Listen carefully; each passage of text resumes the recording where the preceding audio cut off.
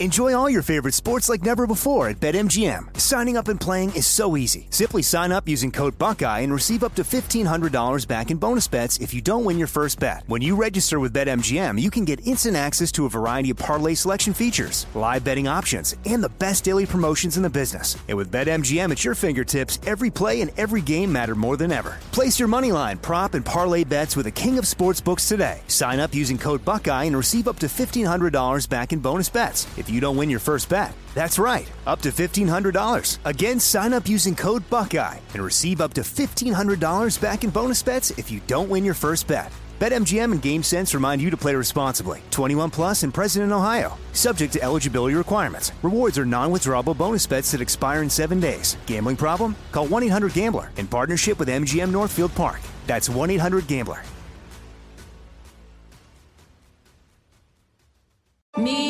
Focus Features presents Back to Black. I want people to hear my voice and just forget their troubles. Experience the music and her story. Know this, I ain't no Spice Girl. Like never before. That's my daughter. That's my Amy. On the big screen. I want to be remembered for just being me. Amy Winehouse, Back to Black, directed by Sam Taylor Johnson. Rated R, under 17, not a minute without parent. Only in theaters May 17th. You know you've got a comeback in you. When you take the next step, you're going to make it count. For your career, for your family, for your life. You can earn a degree you're proud of with Purdue Global. Purdue Global is backed by Purdue University, one of the nation's most respected and innovative public universities.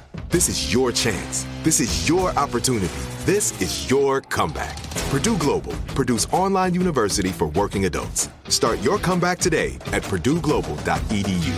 Xumo Play is your destination for endless entertainment. With a diverse lineup of 350 plus live channels, movies, and full TV series, you'll easily find something to watch right away. And the best part? It's all free. Love music? Get lost in the 90s with iHeart 90s, dance away with hip-hop beats, and more on the iHeartRadio music channels. No logins, no signups, no accounts, no hassle. So what are you waiting for? Start streaming at play.xumo.com or download from the app and Google Play stores today. All you can stream with Xumo Play. Hey everybody, Robert Evans here, and I wanted to let you know this is a compilation episode. So every episode of the week that just happened is here in one convenient and with somewhat less ads package for you to listen to in a long stretch if you want. If you've been listening to the episodes every day this week, there's going to be nothing new here for you, but you can make your own decisions. Gonorrhea! Garrison, take over. I asked for some grunting. That was like a word, what? But okay. What? It was gonorrhea. Bastards That's opening. how you open a show. I know. Lots of the Could Happen Here openings have become Bastards openings now. I only have one kind of opening. Yeah, Robert doesn't have more than one type of opening. No, there's two. There's grunting and then yelling something weird. That's basically the same. Learning how to do your job is cuck shit. Also, to be honest, most of the time doesn't know which podcast he's doing. They're all the same thing. What is this? Are we doing? Is this the Daily Zeitgeist? Am I Jack O'Brien? No, who are we? This is Which one of you is Miles? This is It Could Happen Here. Which We're one talking of about you shit. Miles. Me. So we're talking today about the different things that are the here being the states this time. But we're talking about basically over the course of the past few months, we have covered a few different topics on the show. And some of which have already kind of had some results or have had updates to what we've already covered. Cool. So I'm gonna go through a list of like 3 different things that we've covered and talk about kind of the updates in these stories. Most of what we've covered around these topics have been like a mix of original reporting and interviews. So now there's been further work done on this, and I just want to kind of update people if they're not as terminally online as us. Maybe they have not heard that there's been changes to these stories, and I wanted to kind of put together a nice little concise thing talking about updates to all the things we've covered. So the first thing that we're going to be talking a bit about is the Cop City in Atlanta and the Defend the Atlanta Forest Coalition. So I think like a day after our episode dropped on that, Atlanta City Council voted 10-4 in favor of getting the militarized police training facility greenlit, nicknamed Cop City. There was 17 hours of public testimony where 70% of the callers spoke out against the facility. Yeah, but I mean, we had that happen in Portland. Over, it doesn't. It never matters. It doesn't matter what the vast majority of especially when there's money involved. Do not ever be deceived into thinking that you live in a democracy and that what you actually want matters in any way, shape, or form. This is empirically not true. Like 65% of Texans, period, support vaccine mandates in some instances, but the governor just made it illegal to do them ever. Like it's that way across the board, across the nation. People ask sometimes, because when you get into anarchist discussions of politics, there's a lot of criticism of democracy. I think democracy is a lovely idea. I would like to try it sometime. It would be nice to give it a go. It would be nice to experience. So the city council voted to lease the 350 acres of city-owned forest land to the Atlanta Police Foundation. At least 85 acres of which is going to be slated to become the police training facility. The facility is going to cost around $90 million. Jesus Christ. I could train cops much cheaper than that, although training is the wrong word.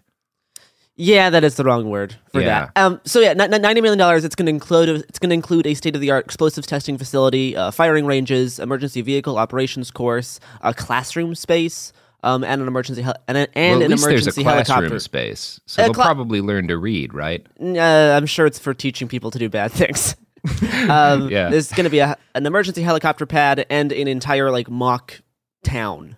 It is good that they have the emergency helicopter pad, because cops shoot each other with live ammunition all the time in those training houses. That does happen. It happens constantly. That does happen a lot.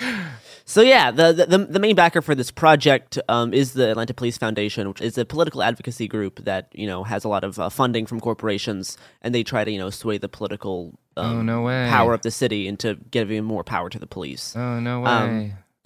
So the interesting thing about this, though, is the vote was supposed to happen in August, but it was rescheduled for early September after there was a lot of public backlash around this proposal. Then the vote that was supposed to happen on the 13th got pushed back a whole day because there was too many callers saying that they didn't want the facility. So the vote got pushed back a day in September, but they still voted for it.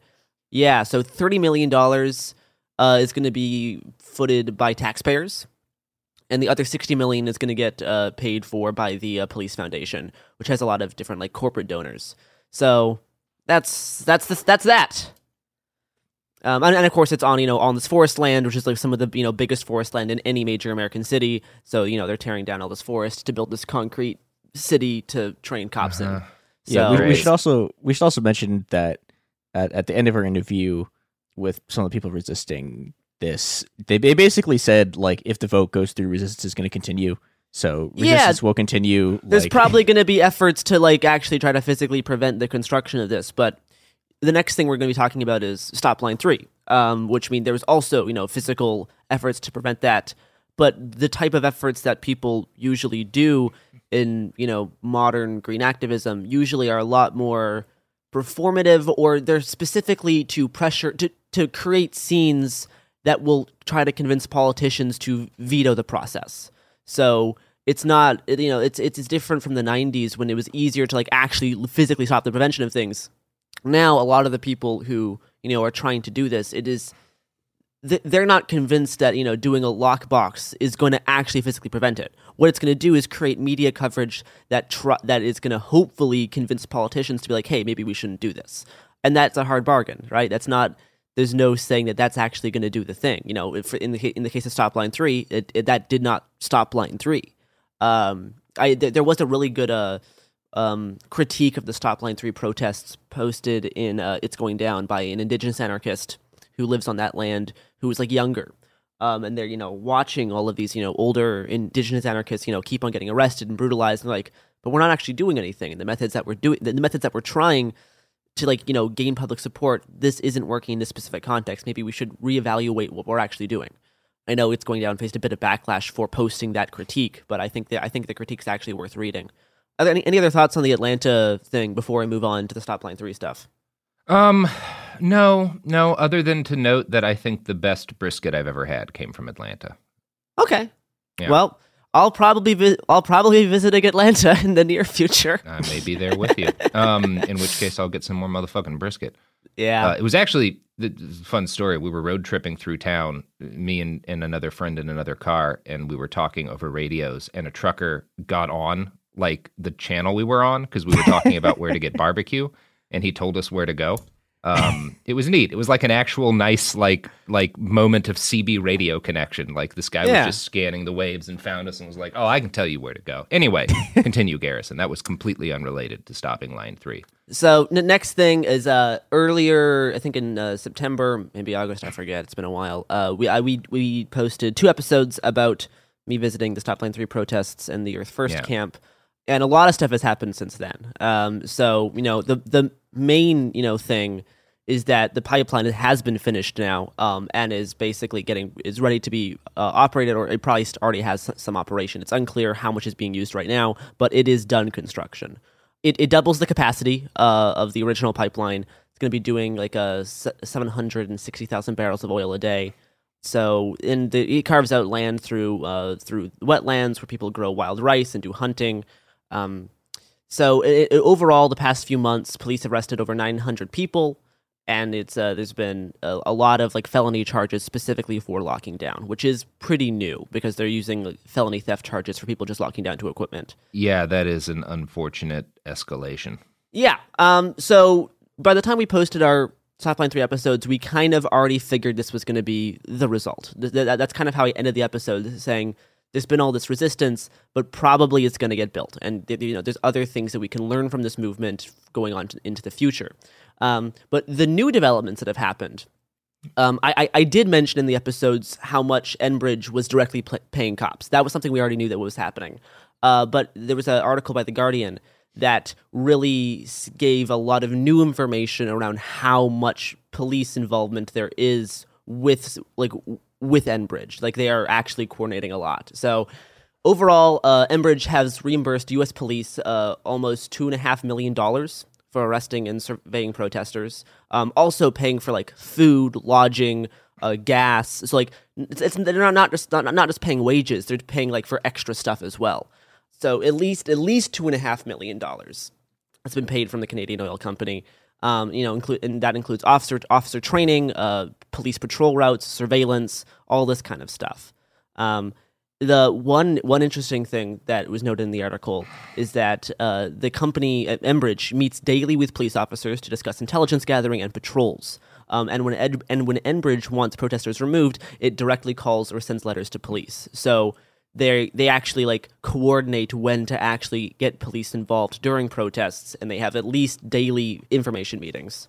The one other interesting thing, besides just directly paying them for food, for training, equipment, and the coordination between Enbridge and people being on the ground, is how much that the Enbridge paid for proactive safety patrols and specific officer surveillance following alleged activists like home. So they would like trail specific cars for a long time and try to do in-person surveillance on specific people they thought were activists.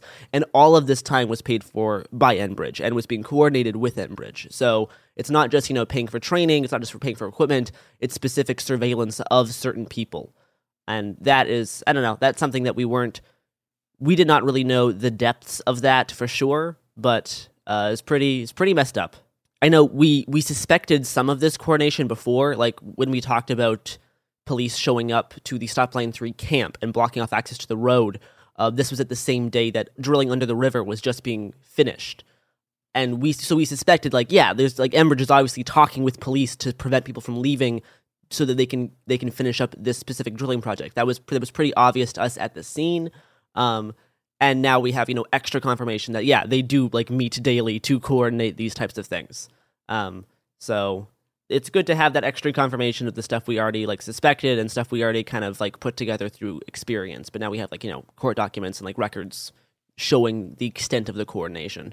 All right. Well, we'll talk about terrorism, but you know who else is a terrorist? Oh boy. The products and services that support this podcast are boy. All right. In a good way, you know? Uh-huh. Kind of. Okay, all right. Sometimes. Well, it's complicated. All right. Do ads. Just run ads. Stop. Oh, Sophie, it'll probably be funnier if you bleep out the name of the terrorist organization. This is how we pick up from the ad break. Is when you're saying that. So, Garrison, we got some critiques that came in to the old newsline, by which I mean people DM'd me on Reddit, which I Reddit. On Discord. Wow. Yeah, I never respond. I almost never respond. It's nothing against people. I just don't like being communicated with. Yeah. No shit. Too many people ask me to send messages to you. I'm like, no, yeah, it's annoying. Yeah, Garrison, you're not my secretary. I know, I'm not like, that's not what I'm. Garrison, welcome to the last 3 years of my life. Yeah, anyway. Yeah, I mean, but that's funny, Sophie. Oh, yeah. What were you going to say, Robert? I don't know. There were people who were like, hey, I don't know if you know this, but Earth First has a problematic history with like eco-fascism and that sort of stuff. Yeah, I got some messages like that too.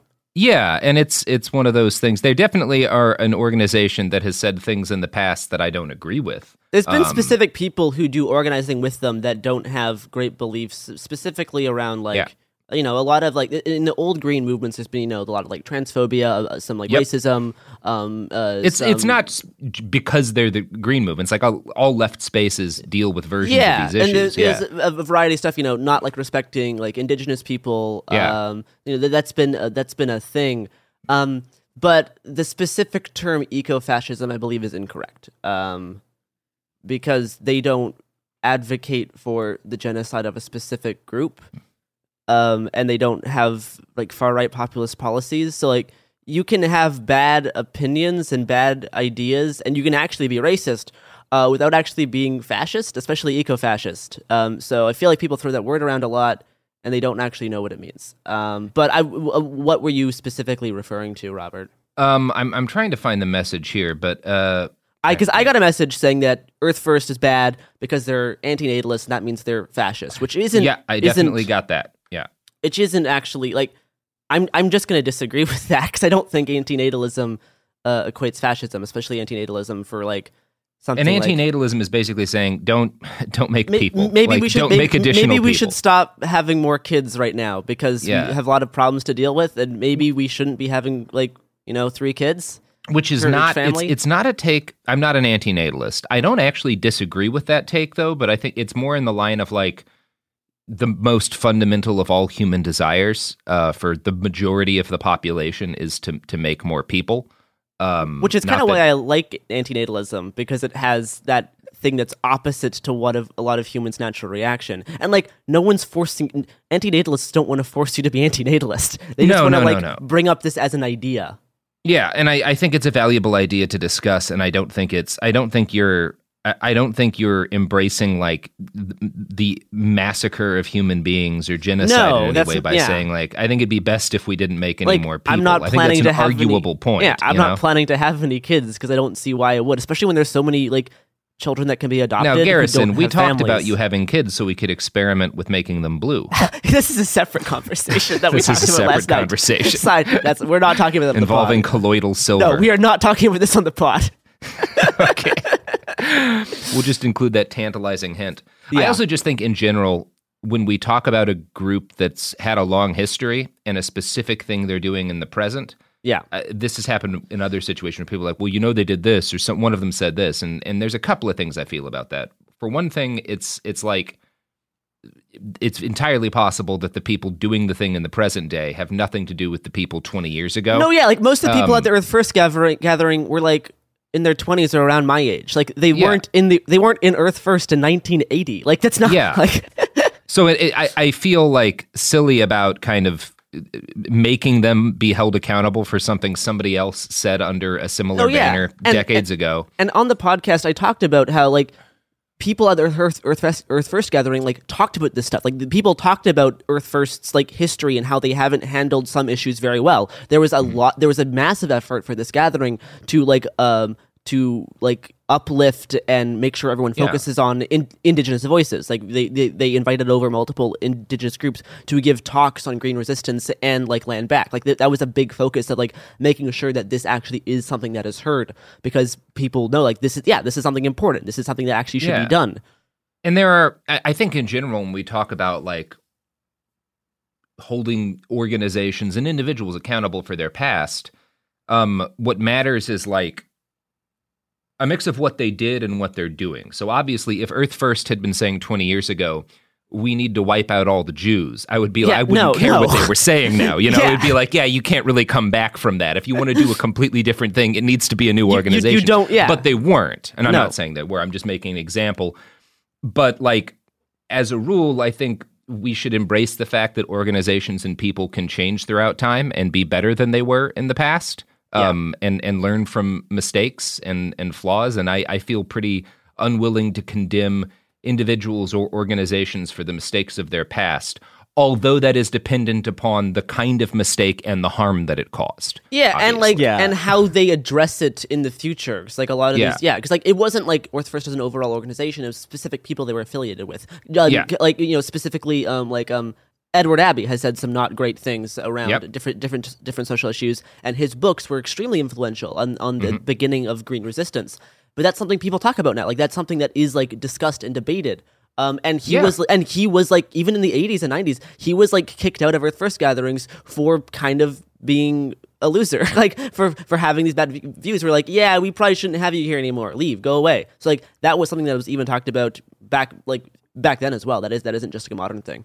Yeah, and I think in general, there's a couple of things. Number one, whenever we talk about like an organization in a specific context, they're doing this, that doesn't mean we're embracing everything they've done. And number two, whenever we talk about the history of a movement or a group, I hope nobody ever takes that as like, here is the authoritative stance on the history of this thing. Like it's when we talked about the Black Panthers. There's a bunch of stuff we left out that's very important.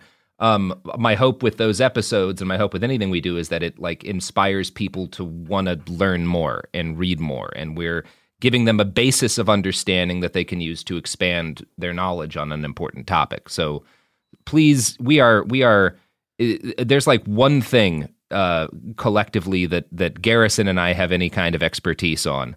And outside of that, you should not take anything we say as like, here's the comprehensive history of this. Because it's I understand one thing, and it's how the internet makes people shitty. Yeah. So yeah. Yeah, I mean, that was this whole thing was something I thought about when writing these episodes, is how much to include of this stuff, and I did not feel like it was super important to discuss this stuff because it wasn't relevant to the topic of Stop Line 3. I think you did and a it great wasn't job. relevant to the topic of like the current ongoing green resistance. If we want to do like a history of green activism, then yes, this is something that would be would come up. And I think like at some point we probably should do like, absolutely talk about the just like John Muir and like all of that shit. But like there's a ton of stuff we want to talk about that we haven't yet because it's a daily show, and my God, give us some fucking time, people. Speaking of Edward Abbey, you know what sells quality monkey wrenches? Okay, all right, that's fine. That's okay. The maybe one of our sponsors. It's hopefully possible. I hope so. Ace Hardware. Ace Hardware. If Ace Hardware sponsoring us, they do sell. You can get some good monkey wrenches from Ace Hardware. Quality wrenching. For fixing your faucet. For fixing your faucet. So go get wrench pilled and then listen to the rest of the show. Whoa, we're back. We just had a good discussion about what we're going to talk about, and we realized that it wasn't after the ad break. So here we are. In early September, we had episodes about both California's climate and the ongoing recall election against Gavin Newsom. So a few days after our episodes dropped, I think like the day the second one dropped was election day. Yep. We got the results in faster than what I was expecting. And Newsom did handily beat Larry Elder with like 60, not 60, even close. Yeah, so not people close. voted 61% no and like 38% yes. So Newsom did a decent job in pushing off Elder. So this whole recall process costed California taxpayers $276 million. Jesus. Well, it's not like we needed the money for anything else, Garrison. Come on. Yeah. So a few takeaways. What else from were we going to spend it on? Literally firefighters? Literally anything else. Water?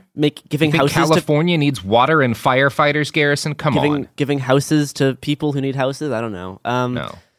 Yeah, so takeaways from this, the recall process still should absolutely be amended. It should stupid as hell. It should require more than 12% signatures of the last voter turnout, and the government should be requiring to get if you're going to be elected into government, you should be required to get a majority of votes, not just a plurality of a specific sect. So there's the whole. We talked about the specific reasons why it was bad in those episodes. Those are still valid. Those are still relevant because there's still the same issues. Yeah, and none of the fact that this turned out well had anything to do with the Democratic Party, who very nearly bungled it. And it doesn't really impact. It doesn't impact the California's climate issues so much. And just because Newsom's in office doesn't mean they're going to get much better. There's still things that he needs to be pushed on to make the climate a little bit more habitable in the meantime. It means that we will continue stumbling towards a cliff rather than sprinting off of it. Yeah. Yep. So, which is generally what voting for Democrats means. Yeah. I will say it's interesting to me that it doesn't seem like you can get the vote was rigged thing to work unless the election is kind of close initially. This is the next thing I was going to talk about. Okay. Yeah, because in the week before the election, Fox News, Republican Party, and Larry Elder, and even Trump were really starting to ramp up this idea that if Elder loses, that means the election was rigged.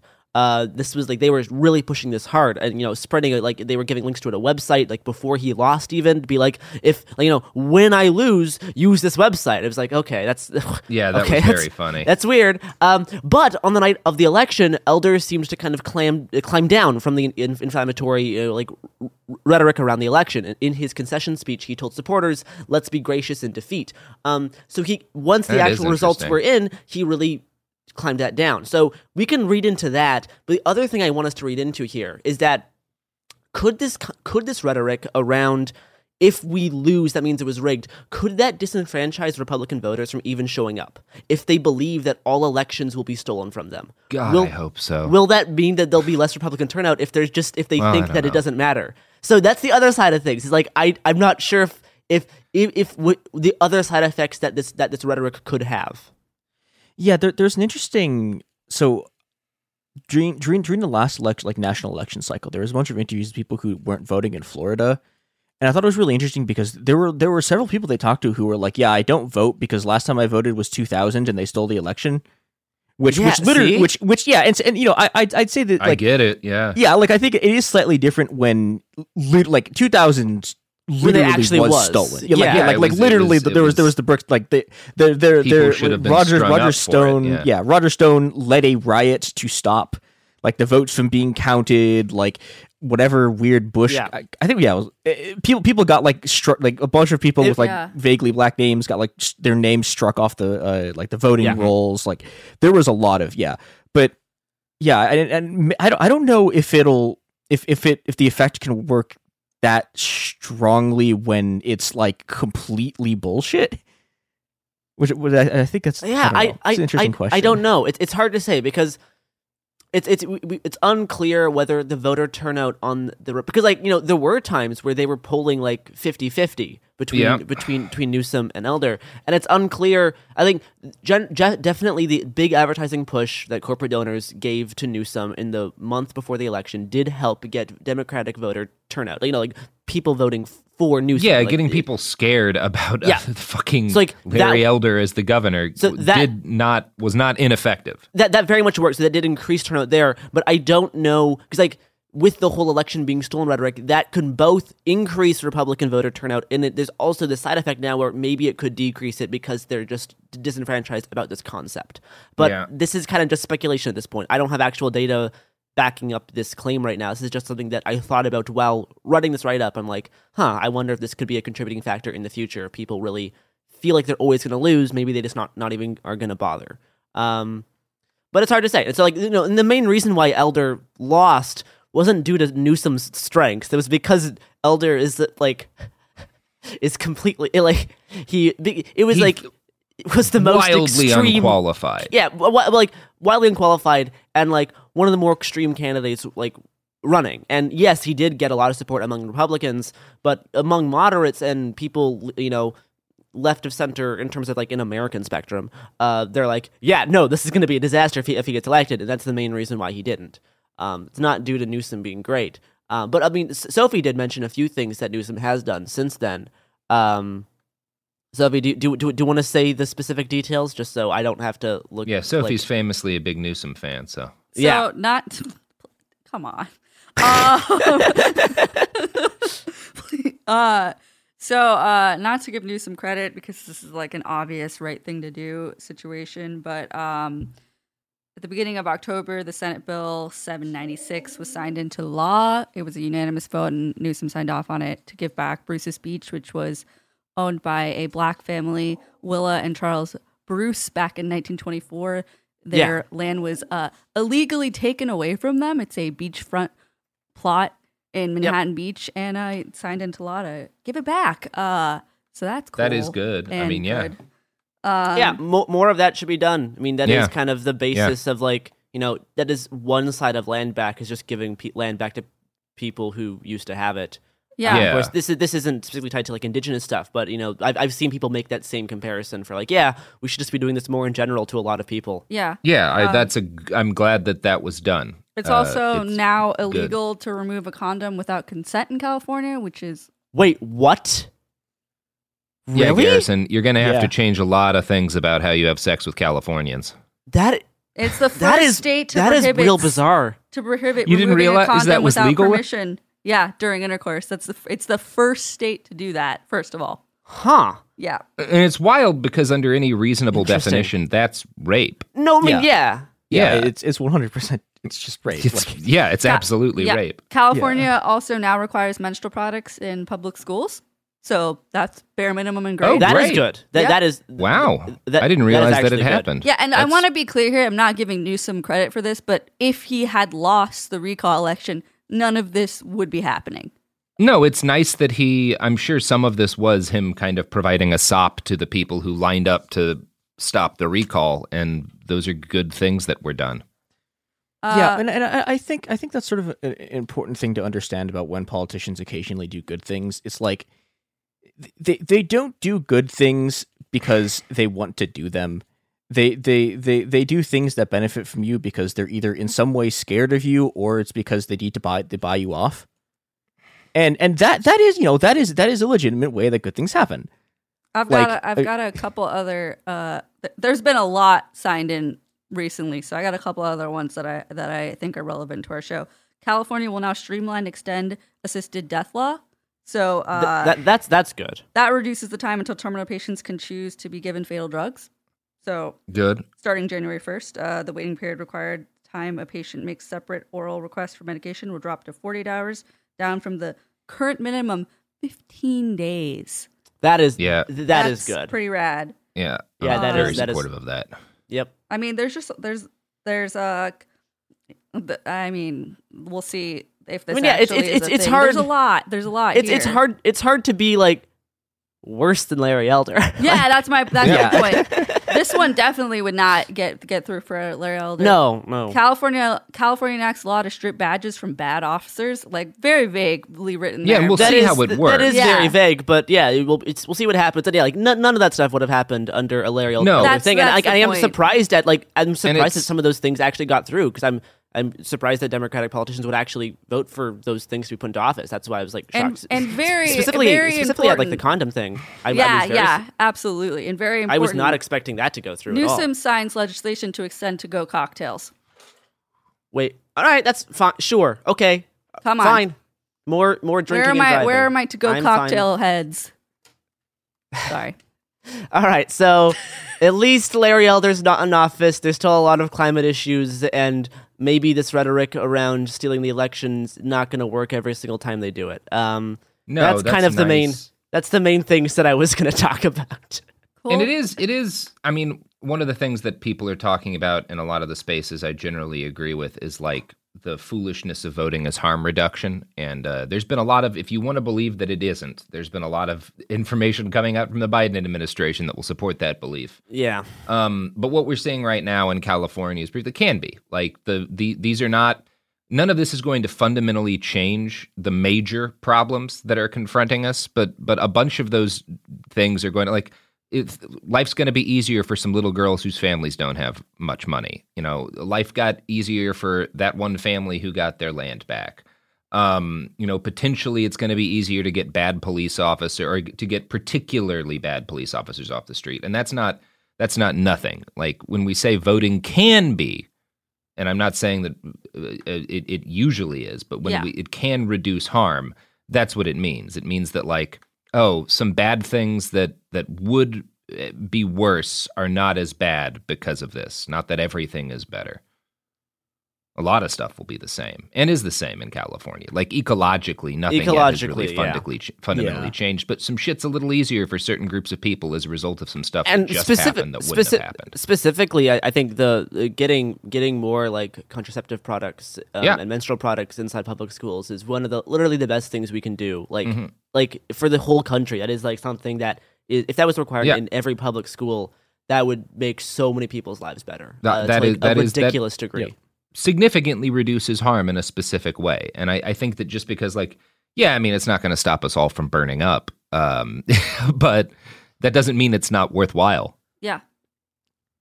So cool. Those were the three stories that I wanted to give some updates for, because I know, you know, there were changes happened, you know, very soon after posting those episodes.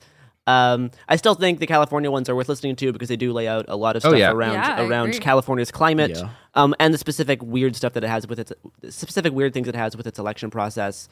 I think the Line 3 episodes are going to be pretty good to go back to as well. And then I add the specific Cop City thing in Atlanta. That is the stuff that it's going to be the most, like, ongoing thing still, because that's still going to be an ongoing project. So I'm sure we'll come back to the Cop City at different points throughout the next few months. So that's the updates. Any closing notes from either Christopher, Robert, or Sophie? Yeah, just I do. Well, excuse me, sir. Okay, all right, Sophie. Sir, go. Just reminding, we've said this earlier in the episode that, like, we're just giving you brief snippets about this stuff. There's a lot of really good articles online that go deep into these things, and we'll post our sources on the website. Yep. Yeah. We do a good job, I think, most of the time. Patting ourselves on the back, Chris. Yes, but we do a good job. We're great. Yeah, we're the only heroes in really the world. Like I think us. that's fair to say. Absolutely. But do not have a podcast be the only source of information. No, absolutely. That you have about a thing. Like, don't listen just. I am us. begging you. No, like, for the love of God, listen to if you want more of a left perspective that goes in some directions we don't. It's Going Down is a lovely place to check out. Margaret Killjoy's Live Like the World is Dying. St. Andrew's YouTube channel. He does some really incredible stuff. You know, there's all sorts of good people out there. And then also, like, history books. More than anything, like history books. History books were the thing that radicalized me. Yeah. If you want to read more about the Newsom notable laws signed recently, the KCRA in Sacramento did a really good breakdown article. Yeah. That I'll put on the website. Oh, sorry, Sophie. It's okay. And as a note, we will be doing more episodes like this over time as, like, stories that we cover have additional things happen to them. This is, like, we don't want to just be, like, dropping a story and then ignoring whatever happens next. Sometimes that'll mean following up with people that we're talking to on the ground, but, you know, we are trying to, like, keep you updated on the things that we think are important, you know, even when they end in a broadly positive sense or whatever. And lastly, what was the name of that brisket place in Atlanta? Because I'm sure people are going to ask about it. Oh, I don't remember. It was some shitty little place in the middle of South Atlanta, in, like, a fucking strip mall. That was really helpful. I don't remember, Sophie. It was like 11 years ago. I don't remember yesterday. It was the best brisket you've ever had, and it was. And you don't. But the best, like, if you know anything about good barbecue, the best barbecue you ever have is either cooked by like your uncle or is cooked in some shitty little place with a bathroom that wouldn't pass a code inspection. That is true. The more codes it violates, the better the brisket. Anyway, if you see the chef actively shit on the grill, that means it's going to be incredible. Jesus Christ. Anyways, Twitter and Instagram at Happen Here Pod and Cool Zone Media. Subscribe to the feed and leave a 5-star review. That's it. Don't shit on your brisket grill. Don't shit on everything. All right. Bye. Shit life. Bye.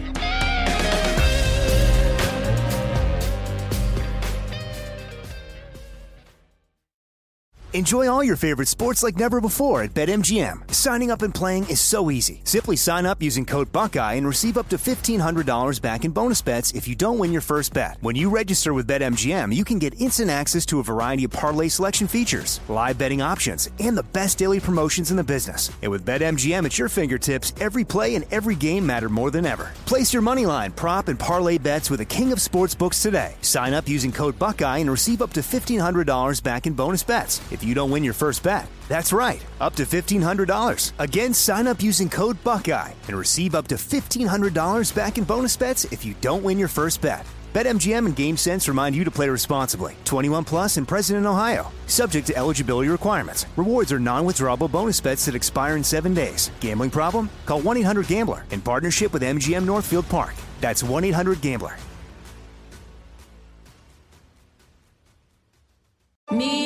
Focus Features presents Back to Black. I want people to hear my voice and just forget their troubles. Experience the music and her story Know this. I ain't no Spice Girl. like never before That's my daughter. That's my Amy. on the big screen. I want to be remembered for just being me. Amy Winehouse, Back to Black, directed by Sam Taylor Johnson. Rated R, under 17, not a minute without parent. Only in theaters May 17th. This is it. Your moment. This is your time to make your comeback with Purdue Global. When you come back with a Purdue Global degree, you create opportunity for yourself, your family, and your future. It's a degree you can be proud of, a degree that employers will trust and respect. Purdue Global offers working adults like you over 175 flexible degree programs to meet your specific career goals. These include associate, bachelor's, master's, and doctoral degrees and certificates. Purdue Global degree programs range from nursing to business to communication and more. Whatever your interest, we have the degree that will move you forward. You have the knowledge, you have the experience. Now it's time to get credit for the work you've done and earn the recognition you deserve with Purdue Global, Purdue's online university for working adults. You know you're worth it. We do too. So don't wait another second to get the degree that will take your career to the next level. Start your comeback today at purdueglobal.edu.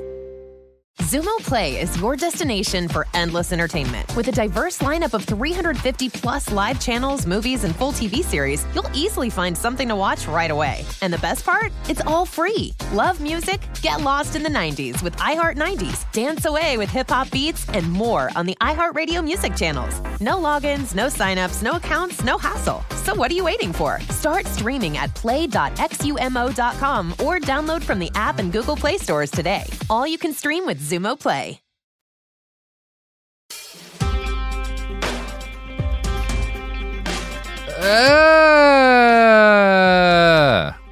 Garrison, is that good? Is that the show? Nope, just keep going, though. Okay, well, It Could Happen Here is the show. That atonal noise is my introduction this week because I'm a hack and a fraud. Who isn't a hack and a fraud is our guest this week, St. Andrew. St. Andrew, you are a solar punk anarchist from Trinidad. You have a YouTube channel where you talk about solar punk. You talk about stuff like seed bombing. Yeah, I'm just very excited to have you on the show because I'm a big fan of your YouTube channel. Thank you. Glad to be here. Big fan of your work as well. Andrew, I kind of wanted to start with why solar punk is important because I think it's easy for folks who just kind of skim it to see it. It's just like, oh, it's an aesthetic. It's maybe an art style or a fiction style. Maybe something that's neat, but not something that has like a lot of inherent value to people trying to change the world. And obviously you disagree with that. I disagree with it too. A quote I keep coming back to again and again is one from Werner Herzog in the 1970s. And it was something along the lines of, I think that without better myths, we're destined to go the way of the dinosaurs. Right. It reminds me actually of I forget his name right now, but there's this excellent book called The Truth About Stories. And I think what it really emphasizes throughout the book is the importance of stories and how stories impact how we navigate the world. Which is why I sort of embraced Solarpunk, as a story that we can work with going forward.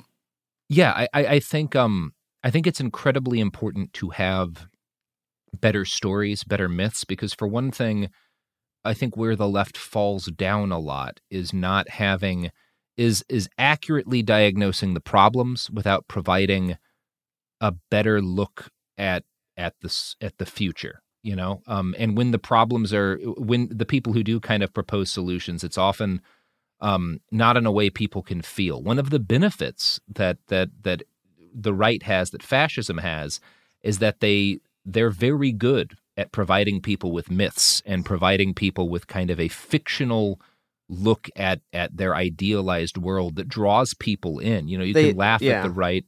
They have a lot of people that work on like meta narratives, and that's very, very core to their ideology. So I guess where I'd like to start with you, Andrew, because this is kind of the first time I think we've really talked about Solarpunk on this show. Even though from the beginning, before any of these episodes dropped, this was always a central part of our discussion about what the show was going to be.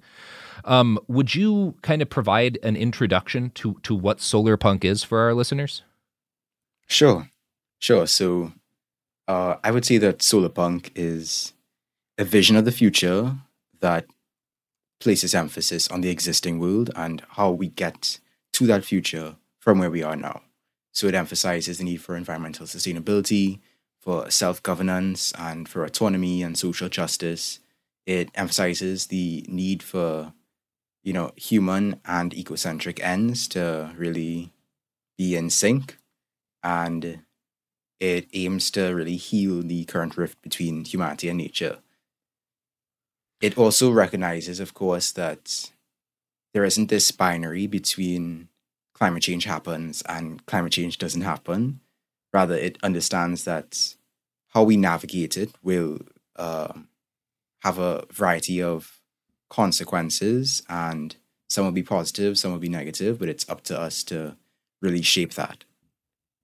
Yeah, and it's I want to drill into a couple of facets of that, but I want to quickly plug one of your YouTube videos for folks who kind of want a more involved explanation and background. You have a video called "What is Solarpunk" on your channel, St. Andrewism, like Andrew ISM, that I think is a fantastic introduction, not just to like the aesthetics of Solarpunk, but some of the practical kind of expressions of it. And two of the ones you list as like examples of here's what this is like actual praxis, and not just an aesthetic, is seed bombing. And then you talk about this very interesting kind of like terracotta air conditioning, which I think is neat because it's one of the problems that I think with kind of some versions of particularly kind of on the more liberal end of Solarpunk imagining, is just sort of like ways of replacing, ways of gaining the same kind of consumptive benefits that exist. I guess not even Solarpunk, like greenwashing, right? Greenwashing, like greenwashing. Yeah. Like here, let's get the same consumptive benefits we get from capitalism. Skyscrapers with trees on them. Yeah, skyscrapers with same trees level on of consumerism, same level of destructive, extractive practices, but we have some flowers and some trees. So yeah. And that's not enough. But at the same time, there are things that aren't, like air conditioning contributes massively to climate change. It's also not a luxury. Like if you live in a place where it's 120 degrees a lot of the summer, that's not a luxury. Yeah. This is coming from someone in a tropical country. Yeah. It's definitely a necessity. Yeah. So I wonder if you could talk about kind of those two, or if you have different ones you'd like to pick, but just kind of what you see as sort of the praxis expressions of Solarpunk, sort of beyond the aesthetic, although we're going to drill into the aesthetic some too, because I also think that's important. Right. So I think some of my favorite manifestations of Solarpunk in a practical context are things like guerrilla gardening. Guerrilla gardening is probably the biggest one because it's one that someone could literally pick up and do today or tomorrow. As soon as they hear about it, learn about it, just get some clay, get some seeds, and put those things together. And as you're walking home or walking to the store, just toss them wherever there's some free dirt. So that's a fun one. There's also, of course, things like they're a bit more involved, like community gardening and particularly forest gardening, because that will provide a level of food autonomy and agency for people who have been alienated for a long time from the process of food production. There are also practices like coppicing or coppicing, and it's like a way to produce lumber without chopping down a whole set of trees. So you are able to get the wood from the trees, but the tree remains alive. There is also things like, of course, solar-powered technology, whether it be algae-based windows that, extract energy from the sun, or solar sails, or solar ovens, or like the terracotta air conditioning, which, by the way, I learned recently can't really work in a humid environment. Yeah. But yeah, there are a lot of different opportunities there. Also, there are things like, tool shares and maker spaces and seed libraries, all different ways to sort of bring it into fruition. Solar punk, that is. Yeah. And I think a lot of that's really valuable. I'm interested in part sort of your attitude on what let me think about how to phrase this. What do you think are kind of the things, as we talk about sort of the things that can be at least potentially replaced with less extractive, less consumptive methods, as sort of an example of solar punk praxis is replacing those things. There's also things that we're not going to be able to have if we actually want to live in a more sustainable future that doesn't contribute to some of the nightmares that we're all going to be increasingly facing.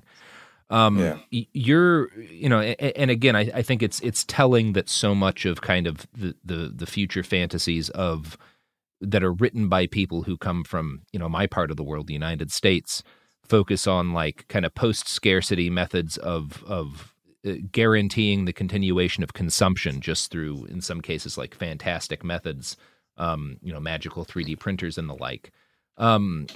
You come from a very different part of the world, very different perspective. What do you see as the things that like we're going to have to give up? Coming from a country that is actually reliant on oil and natural gas production, we have to get rid of cars. Yeah. We definitely, absolutely have to get rid of cars. Freighter ships as well. And really the whole way that, global supply chains are structured right now. Not to say that there won't be any sort of global sharing of resources in the future, but the way that it's happening right now, it can't continue to go on. We can't continue to structure our cities and our lives around cars, and other methods of gas guzzling transportation, because we're literally going to run out. And we've known this for a long time, but it's nearing, the day is nearing closer and closer. And we have to find a way to do without it. Yeah. And I think there's a couple of things that are important. One of them is you can't just say we have to stop global trade and global travel, because the people have sought and done that for as long as there have been people in one form or another. It's a fundamentally human thing. But there are aspects of it like, expecting that every kind of fruit and vegetable will be available year round, which is certainly a thing that we in the United States expect. That's not part of a realistic future. And if it's part of the future, then it's only going to be part of the future for an ever shrinking chunk of the country. And you can see that in sort of, or of the West. And you can see that in kind of, the like what we're dealing with right now with like the supply line shortages and failures. And like one of the, I think the symbols of how far we have to go in my country is the degree to which people are freaking out by the fact that Christmas presents might be late, let alone being like, yeah, you might not be able to buy coffee. ever or all the time. You might not be able to get tomatoes in December. Which reminds me, I think one benefit to guerrilla gardening and that sort of mindset is as you learn to sow, you also learn to reap, right? So a lot of people who get into guerrilla gardening also end up getting into foraging. And there are apps and stuff you could download that allow you to, learn how to identify plants in your area. And you'd be surprised the number of plants in your area that are, useful for teas or for salads or for whatever purposes that can be used as replacements. Well, I'm not sure if they could replace coffee, but they could be beneficial in recognizing how we have to live with our local ecosystems, basically. Yeah, and a big, when you talk about learning how to live with our ecosystem, stuff like planting forest gardens and the like, or food forests, I think is the term. I think something that has to be discussed is the matter of indigenous sovereignty, especially when we're talking about, it's not just, North America. A lot of chunks of the globe, indigenous people had spent, in some cases, thousands of generations setting forests up in order to sustainably produce food. And when colonialism arrived, that was often just seen as like, oh, these are wild places for us to extract or tear down and replace with monocultures, single crops. And so a big part of actually building back that capacity, the capacity of us to survive off of the food that can sustainably grow where we live, is looking back to those indigenous methods and also giving back land in a lot of cases. And yeah, I that's something you talk about in your videos that I think is really important to explain to people. Yeah, I mean, there's really is no way to separate the violent and oppressive institution of colonialism with the ecocidal nature of modern states. Those two are deeply intertwined, deeply married together. And so you can't fight climate change without addressing the issue of sovereignty, of indigenous sovereignty and land back. Yeah, it's really interesting. I've been up hunting on Mount Hood with a friend who went to school for like forestry management. And as we were driving, we had to drive through a chunk of the reservation in order to get to the BLM land where we're able to hunt. And he pointed it out, and once he did, it was immediately obvious just how different the land under indigenous control looked from the land, just feet away that was being managed by the federal government, in terms of like how much better the forest management was, how much smarter it was managed in order to reduce the chances of like a ladder fire that actually kills, the trees and whatnot. There's this whole thing blowing up on Twitter right now where you've got a chunk of Marxists who are trying to frame land back as just like shifting ownership of resources, which I think is really missing the point. What I find interesting about Twitter is that the exact same discourses are repeated over and over and over again. So I remember this exact conversation happening around this time last year, around April last year, earlier this year as well. It's just the same discourses get recycled over and over again. And it's reached a point for me where I realized that these people don't want to learn about land back, what it really means, because they are invested in the structure as it exists, and they don't want to have to interrogate that. So, yeah, just found that to be an interesting thing of note. Yeah, and it's frustrating. I guess that acts as like a general description of Twitter discourse, but certainly does. Yeah, I think it's telling the degree to which people, even on the left, treat it as a fantasy as opposed to doggedly pragmatic, and proven so, like proven by like you can read UN reports that will essentially say land back in the space of a 500-page study on how indigenous land management functions a great deal better than than a lot of the stuff that's like centralized by the federal government. We're like, our federal government is terrible at land management. And it's part of the problem. And I think one of the things that excites me about solar punk as an aesthetic and idea is getting back to this relationship with the land, as opposed to talking about just preserving it, as talking about managing it, because none of the land that people live on is like wild in the sense that people mean it as. It's been cultivated. You know? And that's the thing, right? The whole philosophy of, land preservation, as was taken up by the U.S. government with the whole, you can stop forest fires kind of thing, ended up leading to more forest fires down the line, because we have a role in the ecosystem. We're not just there to stand back from afar and just observe it. So when we don't do our part to manage the underbrush and whatnot and clear it away and exercise, control fires, well, we end up in the situation we're in today. Cultivation, not just sterile preservation. Yeah.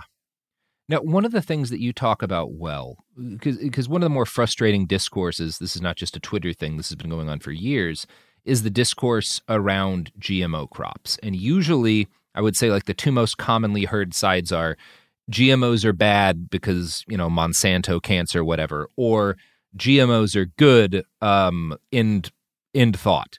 And the thing that you point out, which is, I think, the accurate take, is GMOs, the preponderance of evidence says that like there's nothing inherently dangerous about genetically modified crops, but the way in which they're often used in order to create these massive monocultures is really toxic. So there's a lot of promise for GMOs in terms of keeping our existence on this planet sustainable. But what's not sustainable is the kind of industrialized agriculture where you have 10,000 acres of one thing, which just doesn't happen in nature. Exactly. And if you look at how genetic modification took place prior to, all advancements in genetic modification technology, I'm not sure how many people are familiar with the dozens upon dozens, if not hundreds, of varieties of just corn that were present in the Americas prior to colonization. A lot of those varieties were wiped out or were suppressed in favor of these monocultures. But if we're able to cultivate a diversity of these crops and maybe bring some of them back through genetic modification, that will really help us with, food resilience in a world with an increasingly unpredictable climate. Yeah. I think that, I think you said it perfectly. I want to move back to kind of what I introduced the episode with, which is talking about the value of fiction and myth making in a very pragmatic sense. I guess I'll start by saying I think one of the clearest signs of the danger that we're in and how toxic our society has gotten, and I am speaking from a primarily U.S.-centric standpoint here, but I don't think it's unique to the United States, is the extent to which... Trust me, as the saying goes, when the U.S. sneezes, Trinidad catch a cold. So anytime there's some phenomenon happening in the U.S., there are the copycats down here as well. So, and I do think this is pretty global. I mean, you see it in like South Korean films and it's just all over. I know what you're going to say, yeah. The obsession with apocalypse. And when we go to the future, it's always a dystopia. There's a degree to which we've almost forgotten how to imagine utopia, or even not just utopia, just a way of living that is an improvement in a lot of ways, a future that's better. We've forgotten to do both utopian fiction and any just kind of like positive fiction in a lot of ways. I mean, it's understandable because the world is kind of terrible right now in a lot of ways, but there's been utopian fiction inside other terrible worlds as well. I think just the modern interconnected media sphere has really rewarded this type of like dystopian and collapse-based apocalypse fiction. Yeah. And I'm sure that's worth interrogating why, but it is a problem that needs to be solved. Yeah, and it is. And I think it's important to note it's not entirely based in how fucked up things are. Because like when the first Star Trek came out, we were at like the height of the Cold War. Things were terrible. There was a lot of utopian fiction during World War II. During World War II. I will always be impressed by the fact that Gene Roddenberry saw it as incredibly important both to be like, okay, well, in the future, like in the middle of the civil rights movement, in the future, we will have overcome like racism, but not just that, but like I'm gonna stick a Russian on the bridge too, because nations are going to end as a concept, and like this stuff won't matter. And that kind of utopian fiction, at least at the scale of popularity that, you know, Star Trek was in its time, just isn't present anymore. And that's tremendously worrying to me. And I see a lot of hope in solar punk for that. I guess for starters, I'm interested in your thoughts on this, and your interest in Andrew, what you think is like the pragmatic value of positive fiction that imagines a better world. Yeah, so I've done probably I think I've done like 2 videos on solar punk so far. 2 major videos on solar punk, as well as a smaller video, 2 other smaller videos. And what I've seen in the comments and in the general social media reaction again and again is solar punk saved my life. You know, solar punk has given me hope. You know, I was slipping into despair, but this video really gave me a jump start to try something new and to start afresh and to pursue action as opposed to just lying down and taking whatever comes next. And that is it for me. You know, I think the fact that solar punk offers like an energizing vision. It's not just a vision, it's an energizing vision, because in every step of the way, it shows what you can do. You know, when you look at solar punk art, or you look at the small but growing genre of solar punk literary media, or, you know, you look at, well, there's not that many solar punk video games right now, but hopefully there will be in the future. When you look at the various forms of solar punk media that are coming out and people's responses to them, you see that it's not like, as you're all mentioning, like Star Trek, where it's all this far out technology that we can only aspire to for now. Yeah. You know, solar punk is something that you can literally put in your backyard or your balcony or your home or your school or your community. You know, you could put these things in place like from now, you know, and you could incorporate it into your politics as, you know, as they are. And they could also help to push your politics forward, you know, because through solar punk, we can open up discussions about, okay, so how do we ensure that people live comfortably within the parameters of, you know, the Earth's carrying capacity? You know, you open up discussions about indigenous sovereignty. You open up discussions about the relationship between the global north and the global south, and responsibility with regard to our response to climate change. Well, you open up a lot of different discussions through the realm of solar punk. It energizes people, as I said. And yeah, I think that is its pragmatic purpose. It doesn't stand alone, of course, but it is a driving force. Yeah. Would you kind of give out a list of, if people are, you know, if this is someone's first introduction to the concept of solar punk, what is some reading you want to draw people towards? What is some fiction? Like, I know you mentioned The Dispossessed by Le Guin, right? Yes. Which often gets cited. Yeah, I'm interested in kind of other recommendations you might have for our listeners, Ari, that. Right, so I'm still getting into the genre myself, so I don't have too many recommendations. There are some decent short story collections, like Sun Vault by a couple different authors. There's also Multi-Species Cities, Solar Punk, Urban Futures, and the one I read most recently was Ecotopia, which is much older than all the others. It's actually a book that was published in 1975, and not all aspects of its politics are things I agree with, but I think for a first, it was one of the first of its kind in that sort of eco-utopian genre that really laid out what this society would look like. The book is structured in a series of novel entries and notebook reports by a journalist from the United States who has gone to this country called Ecotopia, which is sort of where the Pacific Northwest states are. And he's basically he's going to different parts of the country and breaking down how they have lived and how they have decided to structure their lives. And even though not every aspect of it is one that I would want to see implemented, I still think that it really sparks the imagination, really gets you thinking, well, maybe I wouldn't do it this way, but how else could this be done? And I think the capacity for solarpunk stories to just generate that thought and generate one's imagination is very useful in a world where we don't really get to use our imaginations much. Not really since childhood, you know. Mm-hmm.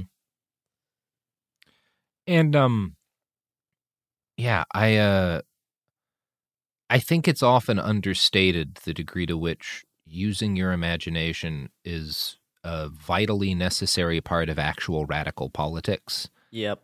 And I think there's a lot of people who consider themselves radicals. You know, some of these, not to slam every Marxist-Leninist on the planet, but certainly some of the ones who are coming up with these bad faith criticisms of land back. It's like, you're not a radical. You're a conservative who wants to go back to a different kind of problematic thing. Exactly. Ignore the fact that the Soviet Union poisoned like the largest body of water in Europe, and all the different things that the Soviet Union did that were horrible for the environment and extractive and colonialist. I find it interesting that there are these people who call themselves radicals, but at the very first encounter with a radical idea, their first instinct is to shut down. Mm-hmm. Their first instinct is to just push back against it.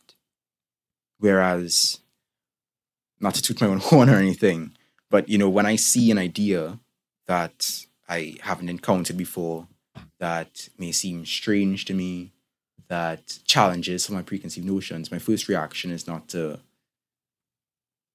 shout about how this goes against everything Lenin said.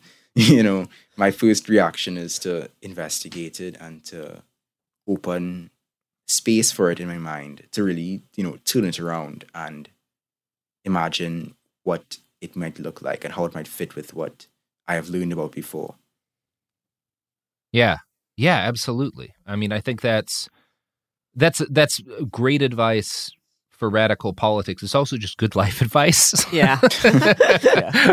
Especially for engaging with ideas that you are less keen on at the moment or just unaware of. Yeah, absolutely. I mean, my whole thing is if I have like a strong gut reaction to something, it might be because it may be hitting a part of me that might be benefiting from that system.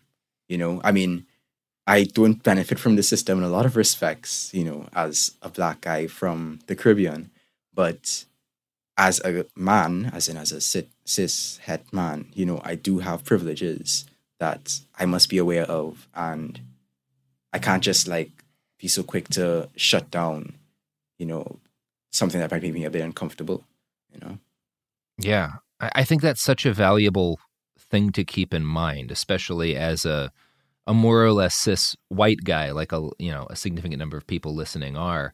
If you're uncomfortable by a new idea, is it because the idea is bad, or is it because it strikes at an area in which you may not even have thought about being privileged? Like, I'm uncomfortable. Even though I have no intellectual argument against it with the idea of ending our use of cars as they exist, because I love to drive, but that's also heavily rooted in tremendous privilege on my behalf.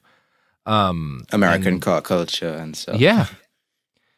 And, we did talk about that a bit in the opening episodes of season 2, the idea that a more, when we kind of had our little utopian ending, the idea that maybe you'd have a car that's communally owned and used for certain tasks, but, the idea of car culture as the center of a city is is death.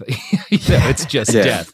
When we talk about getting past cars, it's not to say that like people will never use vehicles that move again. Like obviously we will. They're necessary for some. We're not all going back to horse-drawn buggies. Yeah. I think one of the last things on like solar punk and kind of tying into the whole kind of nature of the show is I really liked, Andrew, your point on like how solar punk is like an energizing force.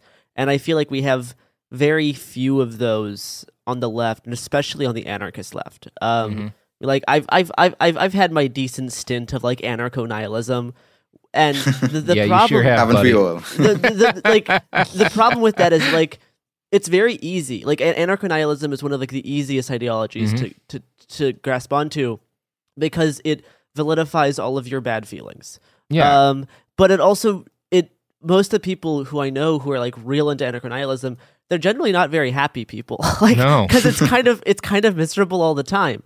And sure, they'll like scoff at like solar punk as like some like greenwashed yogurt commercial, like, you know, like a utopian thing. But also like it's actually lots of solar punk that we've talked about is like actually about doing specific things.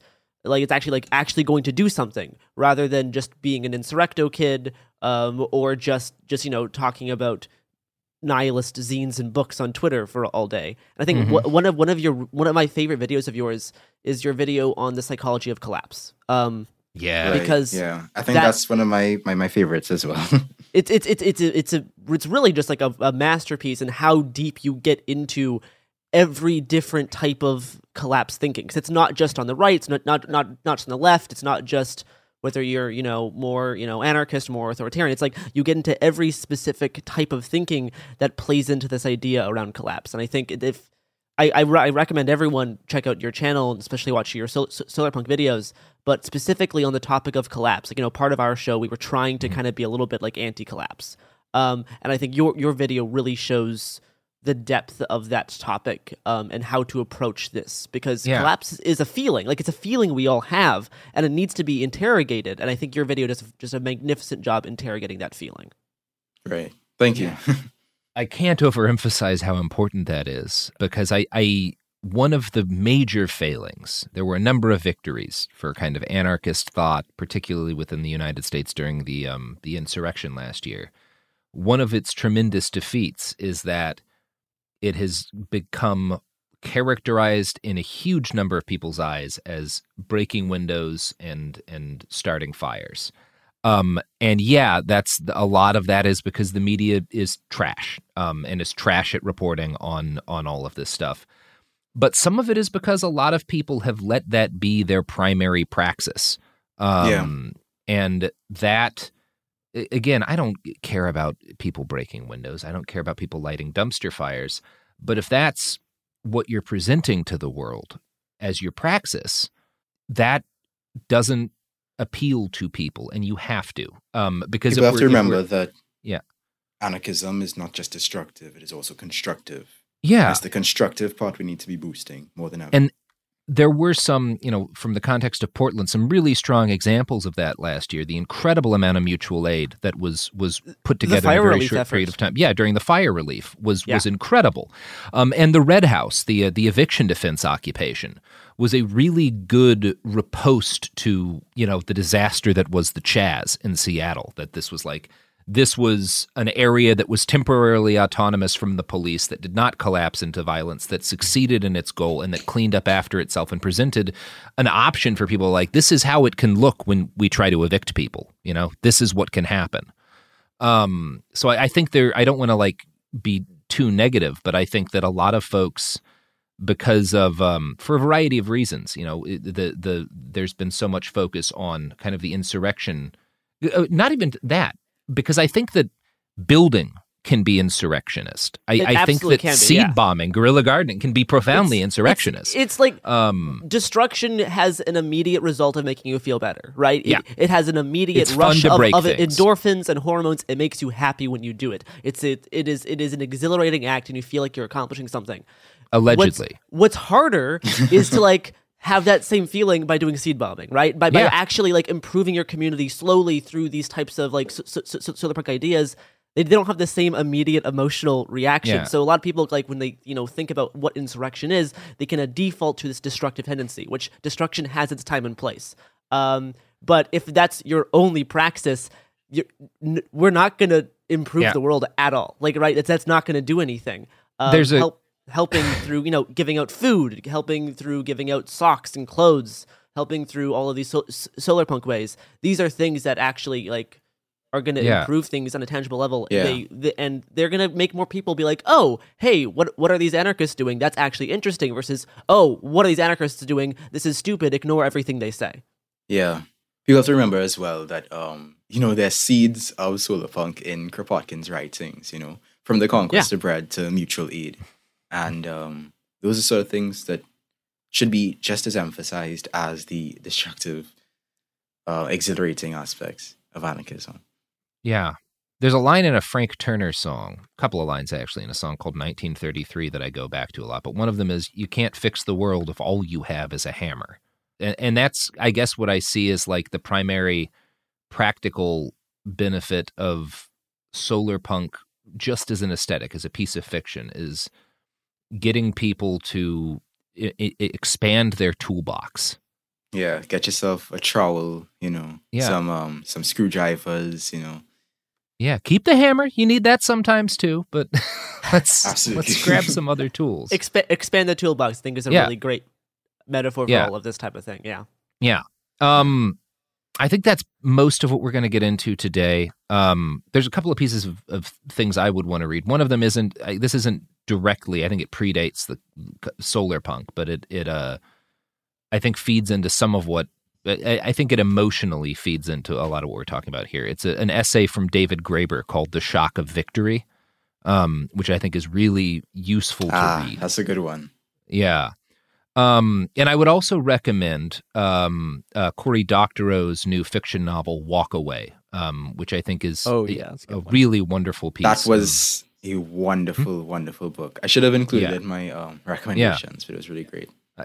I read it recently, and it made me feel the way, like, as a fiction writer, that a good piece of fiction should, which is like I felt bad. I felt bad about some of the things that I had written, because there's so much more courage. Because I wrote a piece of fiction that has some solar punk elements, has some quasi-utopian elements in the dystopia, but I didn't have the courage to kind of go as far as Cory did, and to imagine a kind of pacifism that he has the courage to kind of put into the hands of his protagonists. Like I really respect that about the book.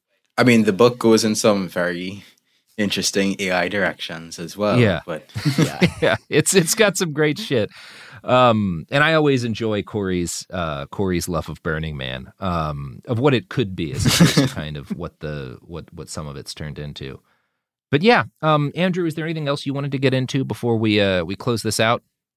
I just want to remind people to check on your friends. Mm-hmm. We are all going through various stages of collapse, as I outlined in my video. And, we shift between them from time to time. So try not to go through it alone, There's no I in solar punk. Yeah. Yeah. Check out St. Andrew on YouTube at St. Andrewism. Andrew, is there anything else you wanted to kind of plug from your own personal work? Yeah. So other than the solar punk videos and the collapse videos, I want to shout out my video on Black anarchism. I think that is a pretty essential look into the history of Black anarchism in the United States and in the world. I also want to recommend my video on the psychology of authoritarianism. I know a lot of people have family members who are conservative or on the right, or maybe leaning fascist, and I think that might be helpful for helping them to, or rather helping you to understand where their mindset's at. Mm-hmm. And also, check out my video on perma blitzing. I think that was a pretty fun one as well. it breaks down a lot of it breaks down how you can go about implementing food forests or permaculture gardens wherever you find yourself. Awesome. Thank you very much for being on the show, Andrew. Thank you all for listening. We'll be back tomorrow, or if this comes out Friday, we'll be back, another day. We'll be back at some point. You know how this works. You understand podcasts.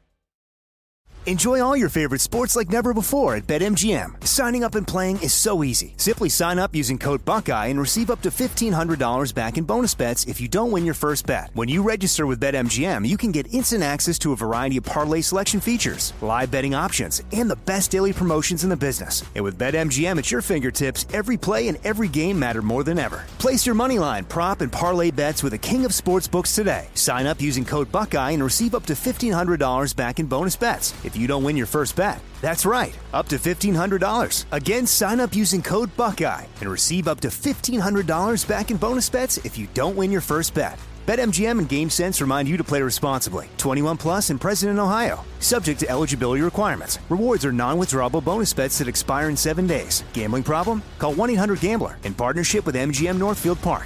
That's 1-800-GAMBLER.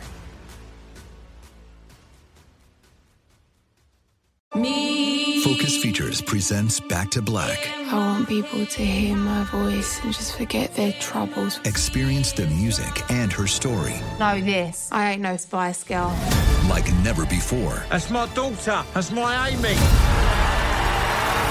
On the big screen. I want to be remembered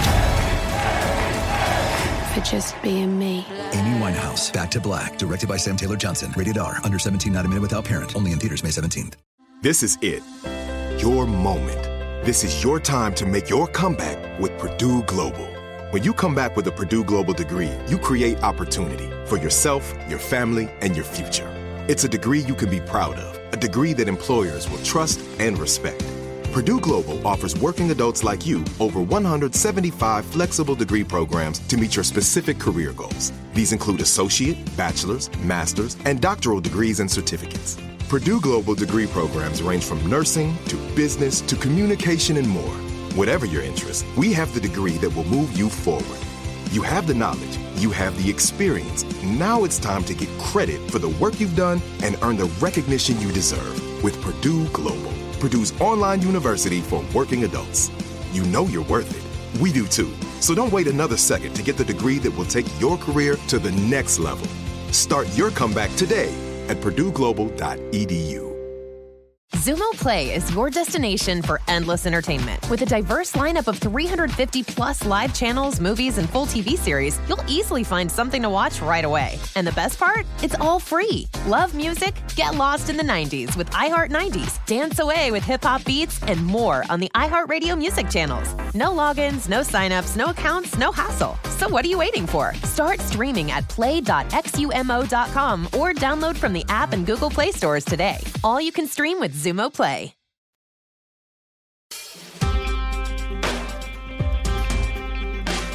Podcast. All right, Chris, you go. So welcome to It Could Happen Here, a podcast that I think for the first time is just me and Robert. Uh-huh. This is the very first time that this is happening. You're all here at a moment of legendary significance and historic importance. So try to face it with the requisite awe. That's all I ask. Yes, and another thing that, man, this is a terrible transition. Something else we're facing with requisite awe is weird shortages of goods and price increases. Mm-hmm. So it's fucking rad. I was just at the Asian market today, and they did not have the snack chips that I most prefer. Oh, so no! This is now officially a calamity. We've entered crisis, Phil. Of historic proportion. Yeah, I don't think we're going to live through this one. Nope, we're doomed. We can't look without the Asian snack chips. Like, we're done. It's the ones that are like pieces of seaweed, but that have been fried in tempura batter. Ooh, oh, that sounds completely really good. out. Tragic, absolutely tragic. Horrifying. I think there's a couple of things. I mean, you've got a script, so I'll probably just let you do that in the not too distant future. But one of the things that's frustrating to me although maybe it shouldn't be because I'm probably partly responsible for this, is that this is being this is often kind of being talked about by people online as like, oh, it's a sign that like society is crumbling, and what they mean by that is that like, oh, we just don't have stuff, like we're not able to like keep up with demand, and like the ability to produce these things is crumbling. And it's actually much more complex than that, and a lot less rooted in a lack of specific resources and more decisions made under capitalism about how the supply chain would work. And it's, I don't know, I think it's important because it is, you can say it still is like a situation where this is an example of the system falling apart, but it's not falling apart because we don't have the paper to make toilet paper with. It's falling apart because decisions were made in order to increase the stock prices of companies by reducing the amount of products that they kept on hand. And that's led to an incredibly fragile system that did nothing well but maximize profits. And I think, well, okay, I think there's a couple of things with that we should talk about. Yeah. Because there's a lot of different explanations that are floating around for why it's happening. And I think some of them are good, but I think a lot of them are missing part of the story. Yeah. And I think it's important because, okay, so like my grandma like called me yesterday, like called our family to like talk about the supply chain problem because someone had like, she'd been like fed a conspiracy theory that like the shortages were because American dock workers like didn't want to open containers from China. Yeah, it's like, yeah, like this is not what's that's not right, but it's not like if that had happened, it would be like, well, okay, that does scan, like, and I think, and like I think this is a moment where, okay, think things are not working how they're supposed to, and there's a lot of sort of competing stories about it, some of which are good, some of which are bad, and I think most of the conventional accounts, and Robert was talking about this, even the really good ones, they start with sort of the 80s Wall Street takeover of corporate America and the transformation of sort of all corporate management into an attempt to like raise short-term stock prices. Yeah. And, part of this is lean in production. And this is true. And this is sort of true, but this misses about half of the story. And the part of the story that it misses that's really important, and I think is the sort of, it's the broader like frame in which all of this is happening in, is essentially the story of how the working class essentially loses the class war in the 60s and 70s. And weirdly, it's also a story about Foucault's boomerang, which, hell yeah. This is a long. Throw in the music clip that we've all decided is going to be the one we put in whenever someone talks about Foucault's boomerang. Yeah. Which is probably just going to be another time machine noise. So real quick. Foucault's boomerang noise. Credit to Cody. Okay, continue. Brief refresher on what that is. So basically, Foucault's boomerang is that, okay, if a government does something like repressive technique or repressive technology, like in a colony, like in a war somewhere, eventually it'll come back and be used against like the citizens of that country.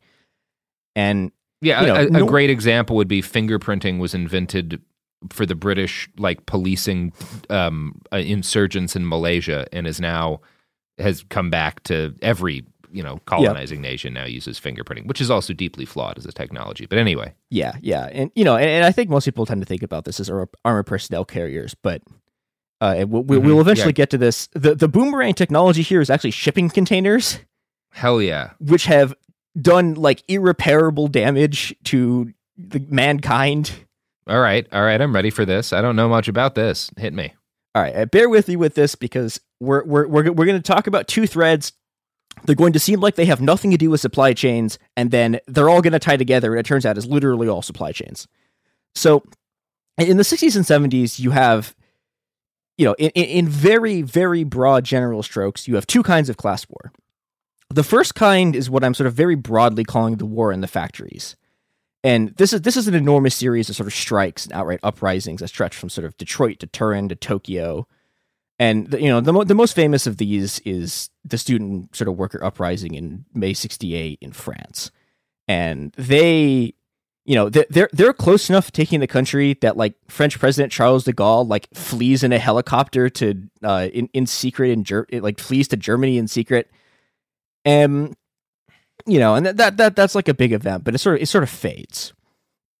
What doesn't fade is May 68 in Italy. And it doesn't fade there because Italy has been in the middle of a strike wave since 1962, 64. It's the whole 60s have basically just been strike waves there. And, they have their own 1968. And unlike in France where it peters out, in Italy you get the just incredibly named hot autumn of 69, which is my favorite name ever for a historical event. Yeah, it rules. Yeah, I'll bet it was a hot autumn. Yeah, it's great. And so basically what happens is you get hundreds of thousands of workers go on strike. They start seizing control of their factories. And most of this is playing out in the Fiat factories. These giant car factories in Italy's industrial triangle. And, they're there for a long time. They're there into 1970 and eventually they lose. But, Italy is just sort of rocked by conflict and sort of class war stuff. And all of this sort of culminates in yet another enormous uprising in 1977. This one driven, in large part by people who are basically just fuck this, I'm not working in the factory anymore, it's awful. Which I think is something that, if you're looking at the modern political landscape, you have a bunch of people who are going, fuck this, I'm not going to go, die in these factories anymore. And and those people all have... In a lot of cases, safer employing situations than many people today. Yeah. It's starting to get worse then, which is why people are frustrated. But there were pensions. And this it's sort of interesting because there's a kind of Vicky Osterweiler we've had on here calls it the monkey's paw thing, where it's people in the 70s in Italy wanted autonomy and freedom from work. And so what capitalism gave them was we'll give you autonomy. We'll just make you all contract workers. And now, you don't have to wake up every morning and go to a job in the factory and leave at 5 or whatever. But now you just, you're a contract worker, so you just have no stability whatsoever, and that's your autonomy.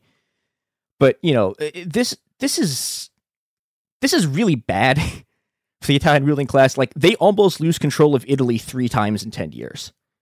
And after 1977, they're just fuck this. And they start doing mass arrests. They imprison tens of thousands of people. They torture a bunch of people. And, but it becomes clear that pure political repression is not going to be enough to just destroy the section of the working class movements that, God help you, thinks that you should run production for themselves. And so they start looking elsewhere for answers. And the place they find these answers, weirdly enough, is in the second set of wars that are going on in this period, which are the sort of national liberation wars. And, these are the national liberation wars. These are full scale. These aren't sort of class war metaphors. These are, this is Guinea-Bissau, this is Algeria. And, importantly for our purposes, the U.S. fights 2 of them, which is Korea and Vietnam. Now, Korea and Vietnam are strategically really bad places for the U.S. to fight wars. They're on the other side of the world, which, it makes it more difficult to do war crimes because, if you're firebombing a village, right, you have to be able to move firebombs, jet fighters, and oil and rations to the other side of the world. And this is hard, as it turns out. It's going to be a lot easier when they can commit war crimes in, Duluth. Yeah. Well, even you got to commit a war crime in Mexico. It's okay, you just send a bunch of people over the border. Oh, it'd be so easy to commit war crimes in Mexico. Yeah, and really, really up our war crime quotient. Well, I would say we do a lot of war crimes in Mexico. It's just that they're done basically by proxies. That's true. We've killed like 1 million people there in the last 20 years in the war on drugs. But yeah, so the U.S. Okay, so it has this logistics problem, and the logistics problem is that it can't do war crimes enough. And so it comes up with a couple of solutions to them. One of them is essentially they rebuild the whole Japanese economy in order to just use Japan's industrial base to fight the war in Korea. And then after the war in Korea ends, they rebuild the South Korean economy in order to, fight the war in Vietnam. And this works, but it doesn't solve the problem that, okay, even if you have an industrial base in Japan, right? You still need to be able to efficiently move things by sea to Korea. And, you still supplies you need to move from the US. And so the solution for this is containerized shipping. And containerized shipping, this is the pivot point upon which the entire history of the 20th century and everything that's happened in the 21st century hinges on. Like this is the pivot. And this isn't even really an exaggeration, because it turns out that like the ability to have uniform boxes that you can stack on top of each other like Legos and put on a ship is comparable to the nuclear bomb in terms of how important it is, which is a really weird thing to say. The only way to get things from A to B was a big wooden ship filled with doubloons, like bags and stuff. Yeah. I don't know. How did we like global commerce work before shipping containers? What did we? You literally like you just like sometimes you would just like physically like people would just pick up the items and put them on the ship. Or they would like sometimes they put them in boxes, or like you would like strap them to like the top of the ship. And so with trains a lot, they would just like strap like machinery like onto a train car. And this is like really inefficient. It's really slow. Yeah. And so the US, in order to like do war crimes in Korea, and then it just like, oh hey, what if we just make metal boxes? And then they progressively get better and better at it because, they have to go do more war crimes in Vietnam. And but by the time you're getting to the end, time. Look, lots of war crimes to do. You need good logistics networks to do all of these war crimes. I mean, it makes sense that that's where we got shipping containers, but I didn't realize, I had just assumed it would have come out of the shipping industry as opposed to like, we got to get more missiles over to these places. Yeah, well, this is the interesting thing. We'll get to this in a bit, but basically like a lot of the logistics revolution stuff either comes out of the military or is developed by ex-fascists. And a lot of the reason for this is, okay, I mean, this is, the 60s and 70s, there's still R&D happening. Like there's still actual research and development, but the military is doing just an enormous amount of the research and development for just all of global capitalism. And, and the other thing that's what's happening here, and this is the sort of Foucault's boomerang thing, is that, so the containerized shipping logistics stuff that had been used to just like obliterate the global south suddenly starts spreading into capital, like, just into like broader shipping, because people look at this and are like, oh, this is efficient. And then the contracting companies the US is using, this turns into the solution to both sort of the war in the factories I was talking about in Europe and the US and in like Japan itself. And then also to the solution of the national liberation movements and sort of like communism in East Asia.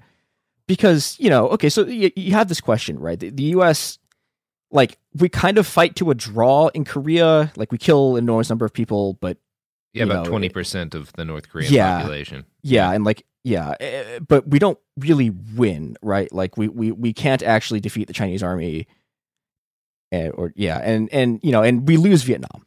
And so the question is, okay, so like, how are we going to stop communism? And the answer, it turns out, is to just integrate the communist countries into the capitalist supply chain. And I mean, there's a lot of examples of this. Like Margaret Thatcher, for example, is like very good buddies with Nicolae Ceausescu. Aw, that's nice. It's nice that they could be friends despite the fact that they, I guess they weren't really that different as people. No, not really. Like, basically the difference is that Ceausescu lost and thus got like murdered on state television, and Margaret Thatcher won and got a state funeral. Yeah, she should have gotten the Ceausescu treatment. That's my official stance. They should have Ceausescu'd her. Yes, for stuff we will talk about in a bit. But the archetypal example of this is actually China. And, there's a lot of very sort of skilled diplomatic work by Kissinger, and also the U.S., like, throughout the 70s, they're just sending entire factories to China. They'll take an entire factory, break it down, put it in boxes, and then just, like, ship it to China. Great.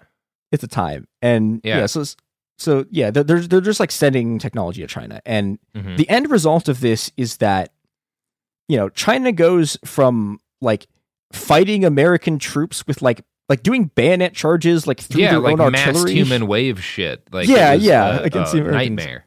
Yeah, I was just like, to being an American ally in like invading Vietnam as a way to like stick it to the Soviets, basically.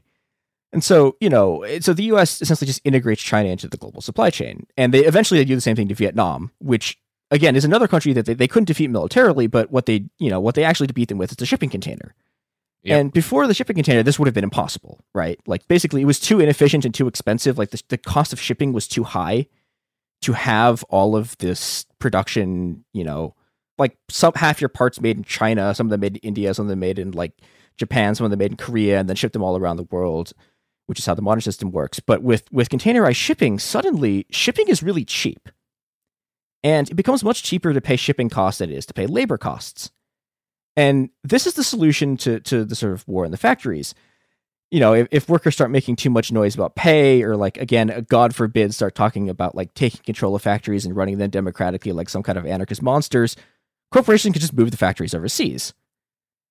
And this becomes an incredibly effective way to just destroy the labor movement, because anytime, organized labor starts making demands, you can be like, well, okay, sorry, we're just going to pack up and we're going to go to China, we're going to go to somewhere else. And this coincides with, the thing that gets talked about a lot in the conventional accounts, which is the Wall Street sort of corporate takeover. Well, the Wall Street takeover of corporate America, which is something I think that sounds really weird to us now, but the whole story here is really interesting and extremely long. And if you want to like have a very detailed account of how this all played out, the book Liquidated by Karen Ho is just incredible. Like ethnography and history of Wall Street. She's Karen Ho's an anthropologist, and she like went and worked on Wall Street and like did ethnography there for a bit, and it's just very interesting stuff. But it's kind of outside of our scope. So the very, very, very short version is that the Wall Street bankers basically figure out a way to just like buy out corporations, to like raise a bunch of money and just entirely buy out corporations. And then once they have the corporation, right, what this is corporate raiding. So they loot all the assets, they sell it off, and they try to sell off their stock at a higher price. The process of this is sort of complicated, but the net result of this is that Wall Street completely takes over the corporate world in a way they hadn't before. Like the Wall Street like finance people are now, they're the people making all the decisions, and and their only goal is to raise the stock price. Like that's the only thing they care about. They don't even care about making money, right? If you lose money and your stock price still rises, like you don't care. And those guys start looking at a lot of the things that had existed in corporations before that, things like pensions, particularly things like research and development. And they look at it and go, okay, why are we spending money on R&D? Like this doesn't raise our stock price. This doesn't have any immediate short-term value. So they cut it, right? They start cutting pensions. They start essentially just destroying the unions. And, because this is happening at the same time as corporations really like get the ability to outsource for the first time, they lean into it and they start essentially just slashing the amount of people who work for the company. Right. And so, instead of having direct employees, they start working with contractors, and they start moving the contractors overseas. And, and this is where we get to sort of this whole outsourcing wave, because, something I don't think is talked about enough with outsourcing is why actually are the labor costs lower in the countries that these people are moving their factories to? Mm-hmm. And part of it is, people talk about development, like they're moving to undeveloped countries. And, part of development is just, how much technological capacity their manufacturing system has, right? And that, but the other part of it is that if you move your production to, say, Colombia, right? Or like, you're investing in sort of like cocoa bean farming in Colombia, and people try to do union organizing, you can hire death squads to murder them.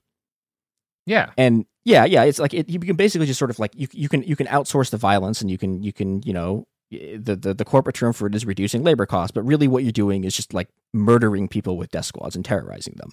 Mm-hmm. And that does lower labor costs, right? But and I think there's another example of this. Like this is a lot of what like the killing at Tiananmen was really about.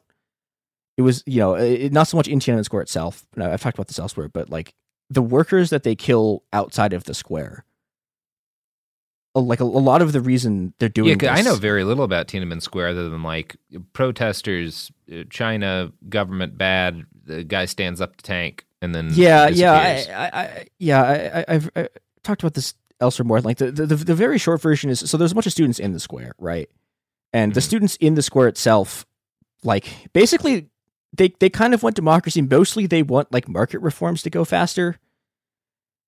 But then outside of the square, you know, like Beijing's like whole working class shows up, and there's these enormous demonstrations. They basically start like barricading like blocks and blocks and blocks in like this radius outside of the street, and you get this sort of like mini commune thing. And those guys are like, you know, like they're advocating for democracy in the factory. Like they're talking about things like I mean, they're like, you know, they have their like marks out, and they're talking about how like they're calculating the rate of surplus value that's being extracted from them by the capitalists. And those are the people, like almost everyone who dies at Tiananmen is from those guys. Like those are the people that they just get massacred. Mm-hmm. And, you know, and the reason that happens is that the CCP is looking at this and is like, okay, this is the return of organized labor, and we need to destroy it before it like gets anywhere. And so they do, and organized labor in China just implode. I mean, it was already pretty weak because you have a lot of state-controlled unions, but I mean, now it's just nothing. And, you know, and there have been attempts to do labor organizing in China sort of recently, and like, yeah, the CCP just arrests everyone, right? And so, you know, this is the price of cheap labor, right? It's just incredible state repression. But this is also, you know, and this is a sort of like macro scale thing of why the supply chains suck, because everyone talks about like the efficiency of the supply chains, but the supply chains aren't efficient. They make no sense, right? If what you're trying to do is move something quickly from point A to point B, they make no sense, because, you know, these supply chains are spread all over the world. Like individual parts are being made in 6 countries, right? You have like people will, like for tax dodge purposes, like they'll have one part of a component built in one country, and then they'll move it to another country to have another part of it, and then they'll ship all of it to Mexico, and then they'll ship it across the border, and they'll have the whole thing be assembled in the US so they can say it was made in the US. Like there's all of these things that are just nonsense, right? They're not efficient at all. It's completely ridiculous. It's this just, you know, it's just completely absurd web. And the reason why it's designed like this is as a giant sort of counterinsurgency thing. Like the reason the supply chains are just bad is because they're, you know, they're not designed to move things. They're designed as an instrument to just like solve the problem of class power, right? They're designed to destroy unions. They're designed to make sure that nobody ever sort of like gets any ideas about wages, to make sure nobody gets any ideas about like taking anything.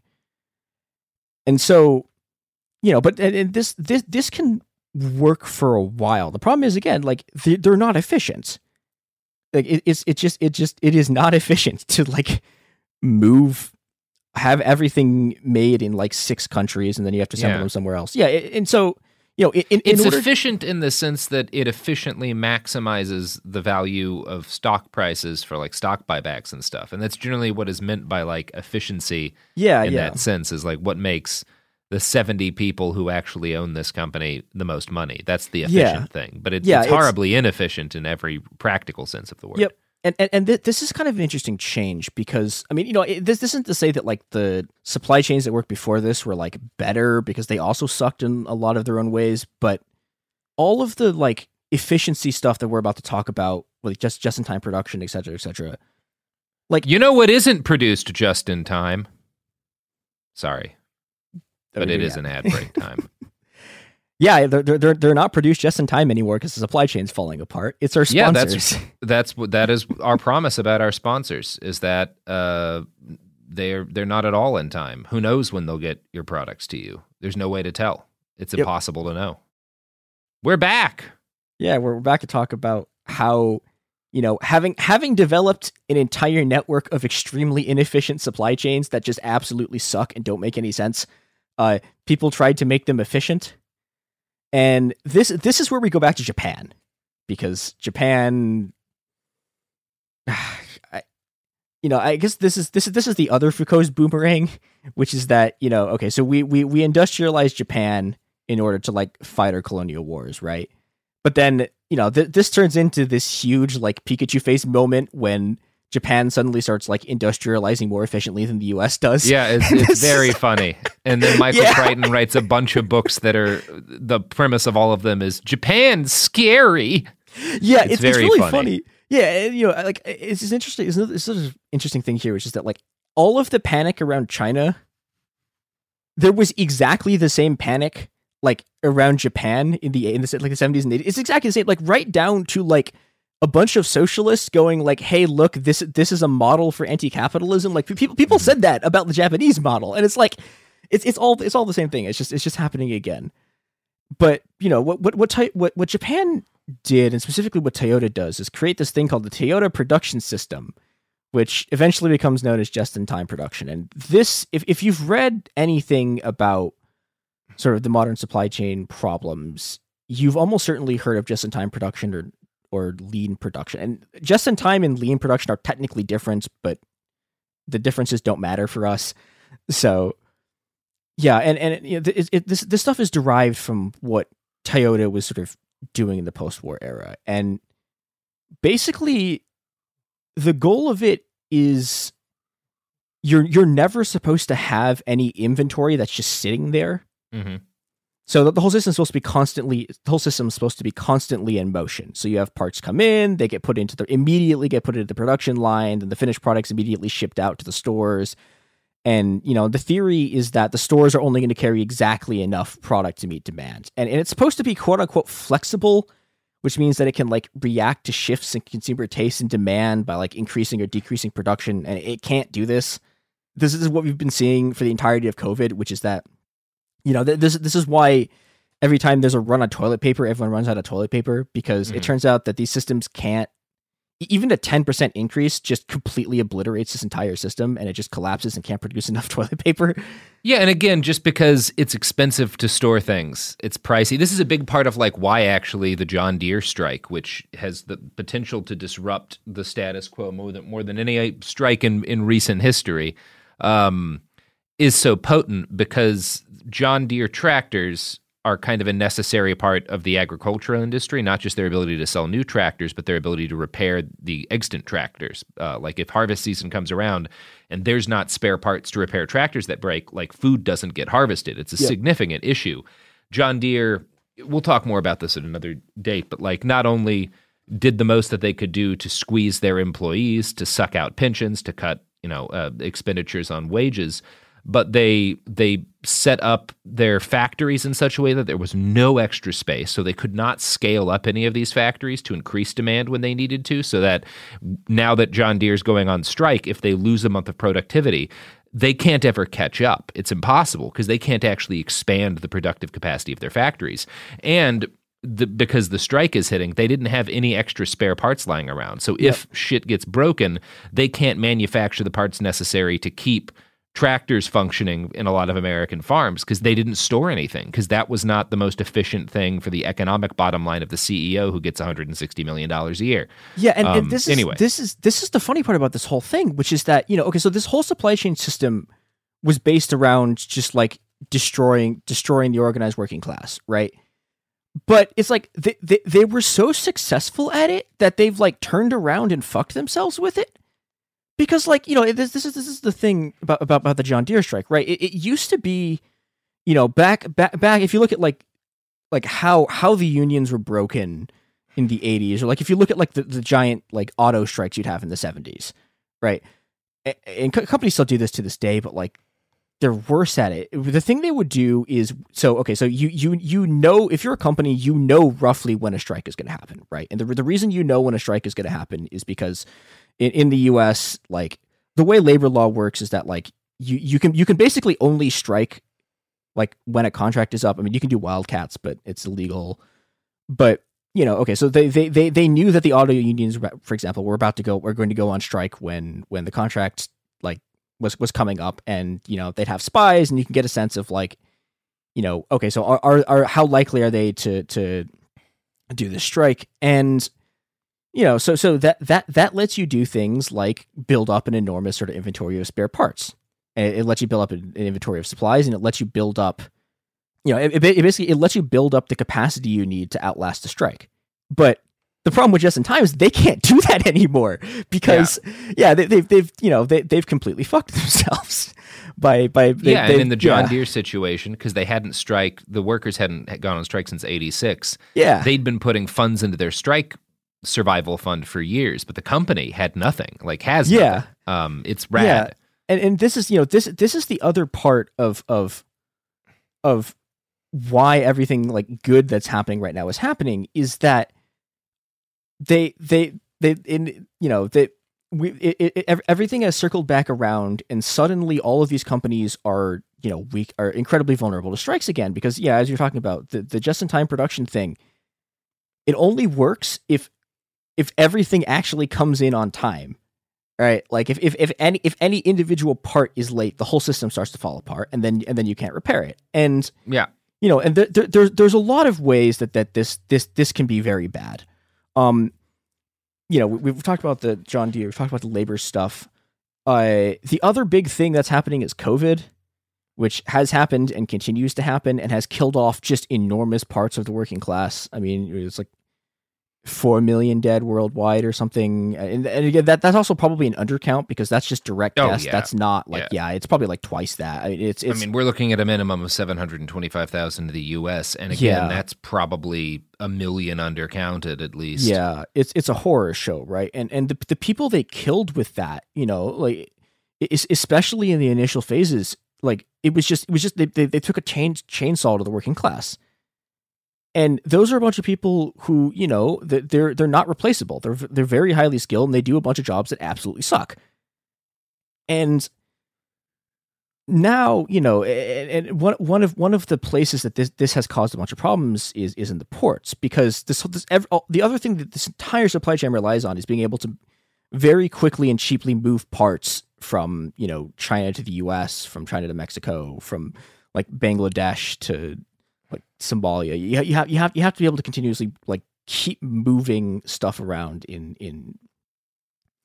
have to continuously keep moving ships around, and you also have to be able to load and unload them. And we saw like there was that when that ship got stuck in the Suez, there was that whole that was sex asses were people couldn't get sex asses because the world's supply of sex asses for months was on that one ship.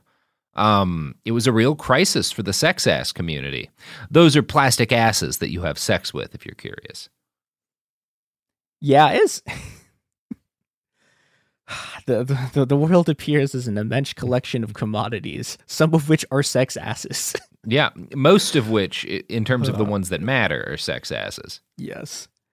The sex-ass industrial complex is really the linchpin of global capital, but please continue. Yeah, well, and the sex-ass industrial complex falls apart. And, and it's not just the ship being stuck in the Suez, like, made everything way worse, right?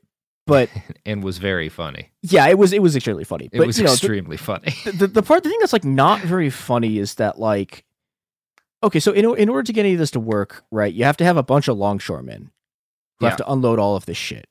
Mm-hmm. And one of the problems that is happening in the sort of global supply chain right now is that the ships can't be unloaded fast enough. And part of this is like this job sucks, and a lot of people don't want to do it. A lot of people died. Yeah, and it's causing this huge problem. Mm-hmm. And there's another, if you want to take like the macro perspective about this, it's that this whole system is reliant on logistics workers. And so it also needs, you need truck drivers. And we're coming back and, in the US is like, there's a shortage of truck drivers now because again, their job sucks and they've been like just absolutely screwing these people over for decades and decades and decades now and turning them into subcontractors, just not paying them. And, when the ports shut down, like not even shut down, but like when the ports are behind unloading stuff, and when the trucks like that are supposed to be moving this stuff, there aren't enough of them, and like the cost of that increases, it throws off the whole system. And that's another big part of like why this whole thing is sort of imploding. And it's interesting because I remember this. There was like a decade where like every other article would be talking about how they were going to like automate like truck driving. And it was like, the truck drivers are all going to go out of business because they're going to automate. It just never happened at all. And so the same thing with there, there's been some port automation, but like not on the scale that, actually does anything. And part of the reason for that is, I was talking about people not investing in research and developments. Yeah. So the biggest people who aren't doing that are the shipping companies. And that's a good time because the shipping basically like container shipping has been taken over by what's essentially just like a monopoly of two companies. And those two companies make just an indescribable amount of money. They have like 1,000% profits and they just pay it all out as dividends. And so they're not investing in any port infrastructure. They're not investing in automation. They're just pocketing the money. And that means that, we have all this. And they're spending in the case of John Deere, which I keep going back to, a bunch of money lobbying to make it illegal for farmers to repair their tractors. Yeah. They're they figured out that like the easiest way to make money is to just get the state to shake people down for you. Mm-hmm. It's like, fuck like investing in making anything that we have better. Let's just, let's just turn the state into a debt collector. And it's interesting because this is the part of the supply chain crisis that like Biden's been focusing on. But Biden's plan's great. Biden's plan is literally make the longshoremen work harder. So his plan is, and there we go. There we go. Building back better, baby. Yeah, we're gonna keep the ports open 24 hours a day, 7 days a week, and like make people work weekends now. And then he also got FedEx, Walmart, and UPS to do 24-hour, 7-day a week shipping. So yeah, the solution is literally just like feed more workers into a grinder and make them work longer, which is great, and will not in any way backfire. No, it's fine. I don't even think we should be talking about it. No, it's great. But again, like this is the thing, like this won't work, and like it can't. And the reason it won't work is that like part of the reason there's a shortage is that, it's not just about the fact that people aren't paying enough. It's about the fact that these jobs are just awful. Like you have people working like 12-hour shifts that start at like 6 a.m. and then they have to work another 12-hour shift 8 hours later, and they just keep having to do this over and over and over again. And it's and they don't like the way that these shifts are usually put on them is that like you'll find out when you come in that instead of working 6 a.m. to 4 p.m. or whatever, they're actually going to need you to stay until 8, and then they're going to need you to come in. By the way, you're going to need to come in like 2 hours early tomorrow, so you realize that like in between your two shifts, you have a total of 8 hours to get home and sleep. And if you say no, the idea is that if you say no, like you won't have the job. It's required. Now, the reality is that most of these companies are also pretty desperate to have these workers, and a lot of these manufacturing and packing firms, it takes time to train people up, and then they quit a couple of weeks in because the work is miserable and the schedule is fucking miserable. Yep. And it's simultaneously like deeply inhuman, but also is leading to a situation. There's a reason why there's so many strikes on right now, is that there is opportunity, because in sort of the chasing of short-term profits, a lot of these fucking oligarchs have exposed themselves in a pretty vulnerable position. Yeah, and I think, this is coming back to a sort of the other way that when there was a crisis in the 60s, 70s, the other way they solved this was just authoritarianism, right? It was, this is the Pinochet solution, right? Like, workers are seizing control, compromise. Okay, we'll just shoot them, right? And we're out of workers. Yeah, and this is, they're finally running into a point where, this is the solution they've been trying to do now with this crisis is, they're relying on the fact that just the workplace is just indescribably authoritarian. I mean, it's a dictatorship on a scale that is like even to like the most despotic absolute monarch is just like unimaginable. Like your boss gets to control like when you shit. Like they get to control when you eat. They get to control exactly what you're doing, like at all times. They get to control when you do it. They get to control like when the next time you're going to do it is. They don't even have to tell you when it's going to be until like you show up. And, you know, for this has been the gamble for, you know, capitalism's entire existence, which is that like you just have to take this and eat shit, or they got to take away your ability to eat, get medical care, and have a place to live. Mm-hmm. But that's not true anymore. Like, you can just say no. You can tell them to fuck off. You can you can organize a union. You can just fucking just leave your job. Like, just leave it. Fucking walk out. Yeah, this is why we focus. I mean, this is number one why, within the context of unions, strike funds are so important, but also why mutual aid is so important. Is it potentially, when organized well enough, provides people with the option to, like, well, how are you going to feed yourself? Well, there's people in my community who want to make sure that I'm fed because they believe in what I'm striking for. That's the promise of all of that. That's the practical behind the kind of high-minded, you know, anarchist, just, you know, whatever, theorizing is the ability that, like, well, this actually is a weapon too. Yeah, and I think, you know, what else is a weapon, Chris? Our product. I hope we're not being sponsored. Some of them. I hope we are, Chris. Look, I've said before, for weapons, I'll read any ad for a weapons manufacturer as long as they send me some weapons. So come on, guys, get on it. You could be in the middle of this conversation. Raytheon, you know, send me a couple of missile guidance chips. Lockheed Martin, you know, you want to give me an F-35? We'll plug you. You know, that's the deal. That's how it works, baby. All right, we're back. Hopefully you have now heard the advertisement for Knife Missile 2, Knife Missile Harder, now with like 5 knives, a thing that I am not making up and actually exists.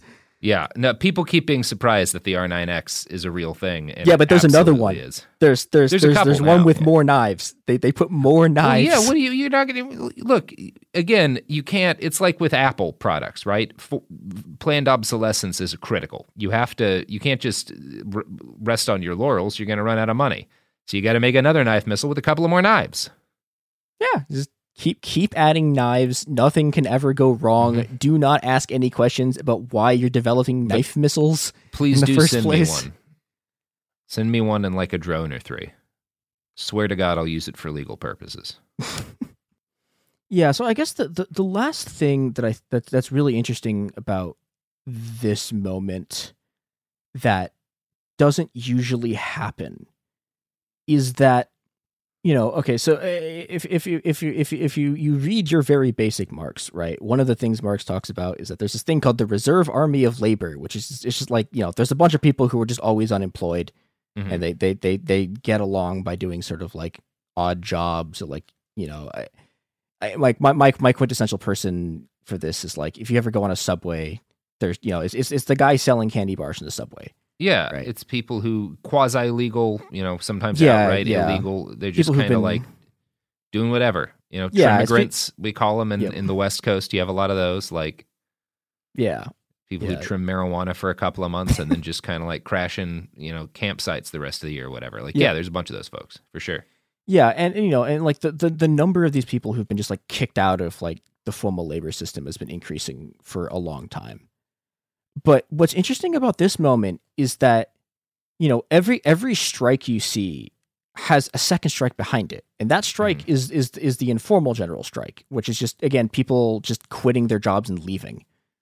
And you have this weird moment where normally the sort of the reserve army of labor is this thing that like capitalism can always sort of rely on as a way to sort of solve its problems. Because it's like, oh, well, all right, if you're not going to do this job, we can bring in another person. But, you know, this is a weird moment where like the reserve army of labor is like fighting on our side, and the fact that all of these people are just like, you know, they're seeing the just incredible authoritarianism of these workplaces, the just horrific abuse, the fact that, you know, they're being in a lot of cases just asked to show up and die, and they're saying no, is a really incredibly powerful thing. And when you add that to the fact that, you know, all these companies have completely screwed themselves with how they design the supply chains, or it's all come back around, and suddenly all the supply chain stuff that they carefully laid out over decades and decades and decades is a way to just like break the union movement and make sure nobody ever asks for more wages.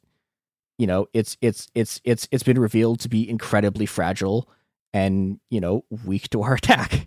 And that leads us, I think, to this other tension in Biden's plan to sort of like revive the economy, which is that, so the US, technically speaking, has this like very large central planning capability, but it only has it to like build weapons. So, you know, like the army has this incredible ability. Like there's we like make a certain lot number of bullets. You know, despite Yeah. the huge stress on the bullet supply chain, it really has scaled. You know, the prices have increased, but we're still getting bullets. America's great at making bullets. Yeah, it's less great yeah. at keeping tractors working, but Yeah, that won't well, ever be a problem. Yeah, I mean, like even if you remember at the beginning of the pandemic, it was like the U.S. just couldn't produce masks. Like we never like did that, right? Like the government never at any point was like, we're just gonna make masks and give them to people. Like they just never did it. And so, you know, our mass supply chain, all the supply chains suck. And the only way that like the states can intervene and get the supply chains to work is by doing one of two things. It's by either doing the thing Biden was doing, which is just go to a bunch of companies and tell them to make all of their workers work harder, which is the thing that, like, you know, totally won't backfire or explode in his face. And then the second thing is for Biden basically to like do all this saber rattling about how we have to have like medical supply chains in the US because national defense or something. And that's the second thing he's trying to do. But, you know, that just makes the problem worse, right? Because once you lose the ability to outsource, you lose the hammer you've been beating the unions with. And so, you know, all of the sort of all of the tendencies that are, you know, making things like bad and scary right now are also weirdly making this, you know, like the fact that prices are rising, right? The fact that there's all these shortages. It's making this like the best moment to, you know, it's making this the best moment that anyone's had in ages to actually try to make something better. Yeah. And the unfortunate thing is we're starting to see it happen. And yeah, and we're going to talk more about Striketober and sort of the strike wave in the coming, you know, weeks and months, but yeah, we're gonna be hitting this pretty hard even just next week. We have a lot of stuff in the pipeline. Kind of wish we'd gotten to it earlier, but there's a lot of stuff to talk about in the world happening that's within our milieu. It turns out when your specific focus is things falling apart, you're always behind on covering all of the things that are falling apart. But I think it is a good time to drive this to a close, to drag this episode out behind the farm, the barn, and shoot it and bury it in a shallow grave and break its bones with a hammer so that the police can't identify it. Chris, thank you for putting this together. Got anything else to say? Quit your job or unionize your workplace or take it over and run it yourselves, because Lord knows the people who are telling you what to do just literally do not care if you die. Yeah. And I mean, with that, oh, sorry. No. I was just gonna, I don't know what I was gonna do, Chris. I don't know what I was gonna do. Go do something. You know, you're listening to things. Go do something. Yeah. And if you want to listen to us do more things, we are allegedly, we are at Cool Zone Media on the Twitter and the Instagram. You can't prove that in court. It's true. Good luck to them trying to prove that we did this. Yeah, that's right, motherfuckers. All right. Bye.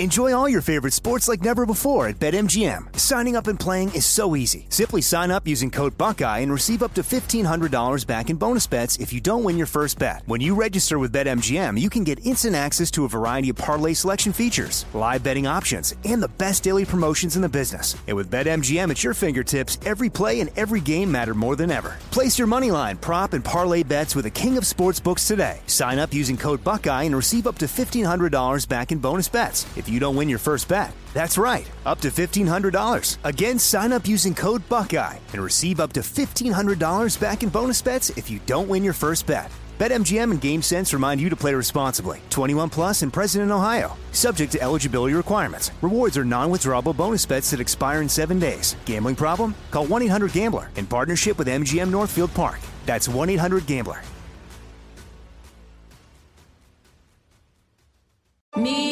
Focus Features presents Back to Black. I want people to hear my voice and just forget their troubles. Experience the music and her story Know this. I ain't no Spice Girl. like never before That's my daughter. That's my Amy. on the big screen. I want to be remembered for just being me. Amy Winehouse, Back to Black, directed by Sam Taylor Johnson. Rated R, under 17, not a minute without parent. Only in theaters May 17th. This is it. Your moment. This is your time to make your comeback with Purdue Global. When you come back with a Purdue Global degree, you create opportunity for yourself, your family, and your future. It's a degree you can be proud of, a degree that employers will trust and respect. Purdue Global offers working adults like you over 175 flexible degree programs to meet your specific career goals. These include associate, bachelor's, master's, and doctoral degrees and certificates. Purdue Global degree programs range from nursing to business to communication and more. Whatever your interest, we have the degree that will move you forward. You have the knowledge, you have the experience. Now it's time to get credit for the work you've done and earn the recognition you deserve with Purdue Global, Purdue's online university for working adults. You know you're worth it. We do too. So don't wait another second to get the degree that will take your career to the next level. Start your comeback today at purdueglobal.edu. Zumo Play is your destination for endless entertainment. With a diverse lineup of 350 plus live channels, movies, and full TV series, you'll easily find something to watch right away. And the best part? It's all free. Love music? Get lost in the 90s with iHeart 90s, dance away with hip-hop beats, and more on the iHeartRadio music channels. No logins, no signups, no accounts, no hassle. So what are you waiting for? Start streaming at play.xumo.com or download from the app and Google Play stores today. All you can stream with Zumo Play.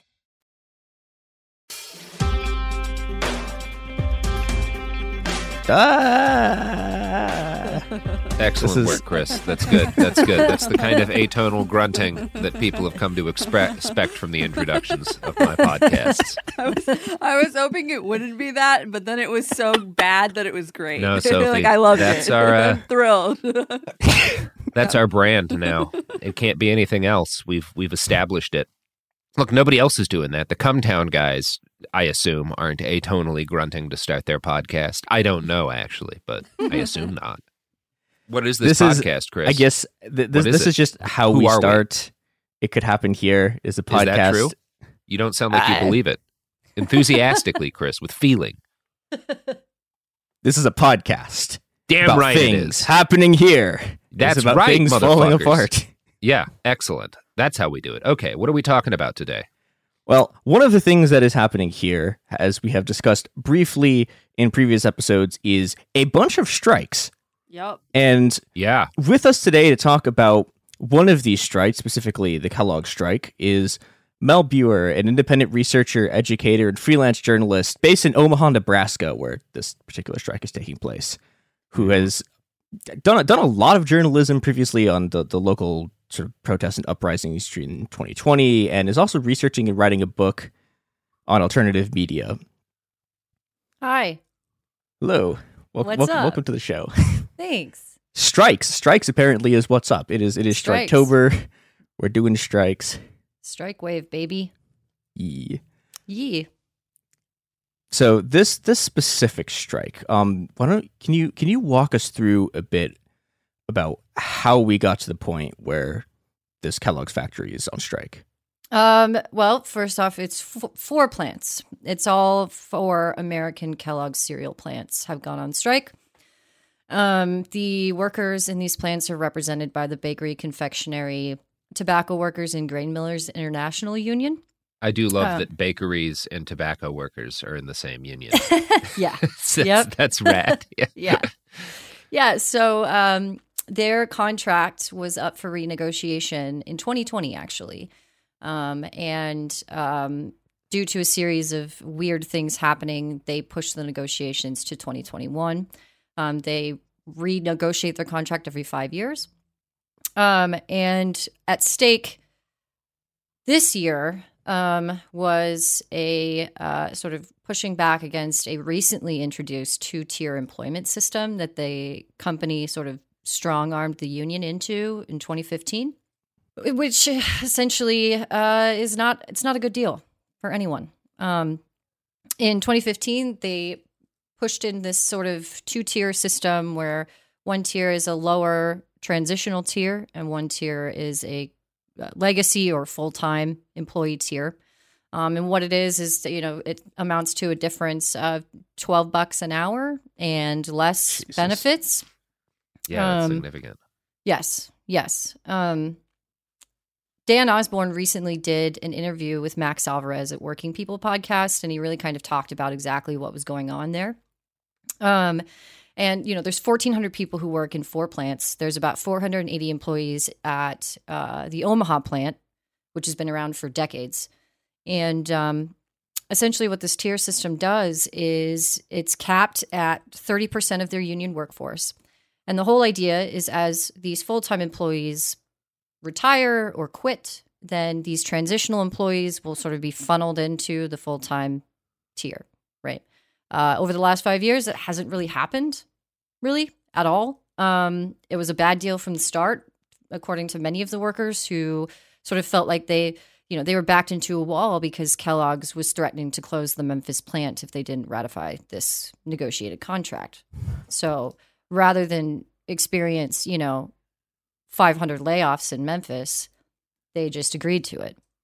So they knew going to the negotiating table in 2021 and 2020 that they were going to try and sort of walk that back because these workers all work in the same plant, same days, first, second, third shift. The transitional workers are working side by side with these full-time employees, working the same hours, which can amount to 7 days a week, 12 to 16 hours a day on mandatory overtime, and they are making $12 an hour less, and they are not getting the benefits that these full-time employees are getting.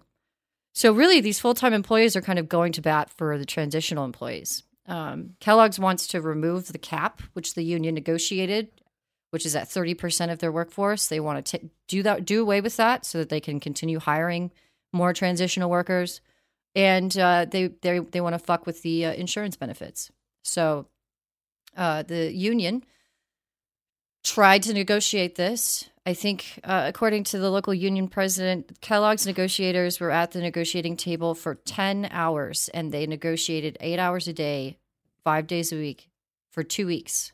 10 hours they were at the table. So they weren't interested in negotiating a contract. They had laid out their terms, and they essentially told the union to go kick rocks. And so the union said, we have until October 5th, and then our contract is up. And if we haven't ratified a new contract, then we're going out on strike. And that's ultimately what happened.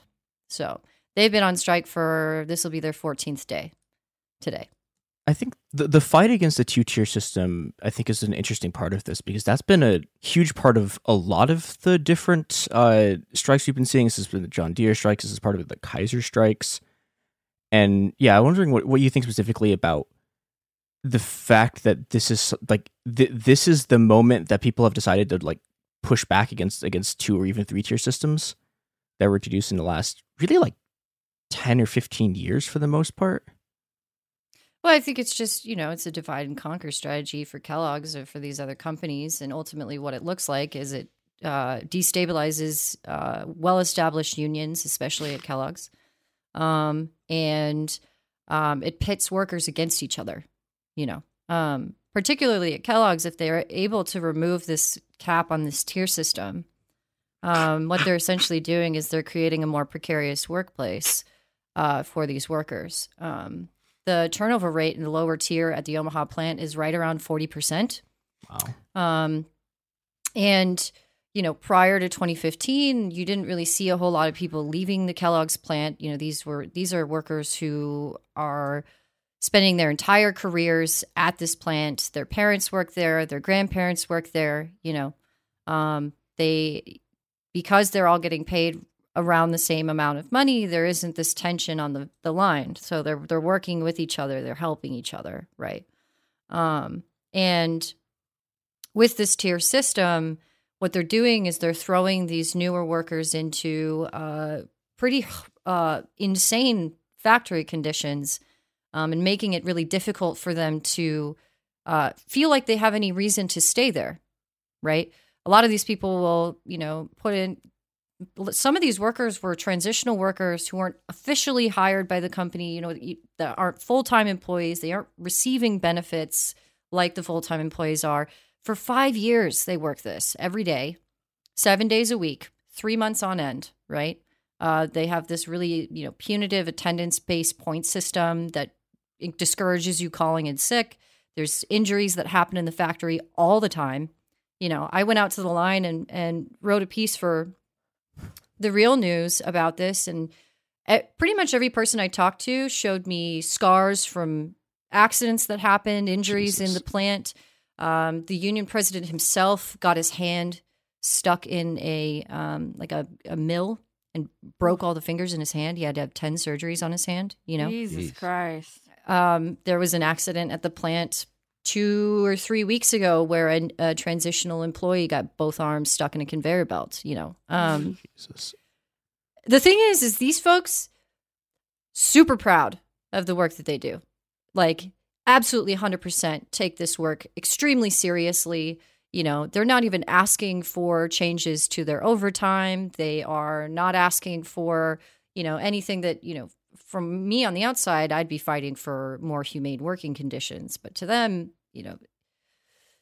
it's not like it's a point of pride, but they feel that they have put blood, sweat, tears, fractured relationships, time that they could be spending with their children into this factory, and Kellogg's is essentially fucking them over. Yeah. They see it as, we have sacrificed for this company for years and years and years. And we are asking for equal pay for all and for everyone to have the same health care so that we can do this job, and Kellogg's is saying, no, absolutely. I think the union president said that some of the negotiators called those demands outlandish during negotiations, which I think is just incredible, just corporate greed. Yeah, and I think the other part of the story is that, it's kind of a weird consequence of it, but one of the consequences of sort of rising staple commodity prices, like staple grain prices and stuff, is that Kellogg's they have record profits right now. Oh yeah, and they're still just doing this shit because they made record profits during the pandemic. Yeah, they gave their CEO a pretty hefty raise bonus. There was a stock buyback program that happened among the C-suite folks last year. They made a lot of money. And, these workers worked every day through the pandemic, continually understaffed, doing their best. Because again, they take this job very seriously, and they are proud that they are feeding the American people, and they are proud to work at Kellogg's.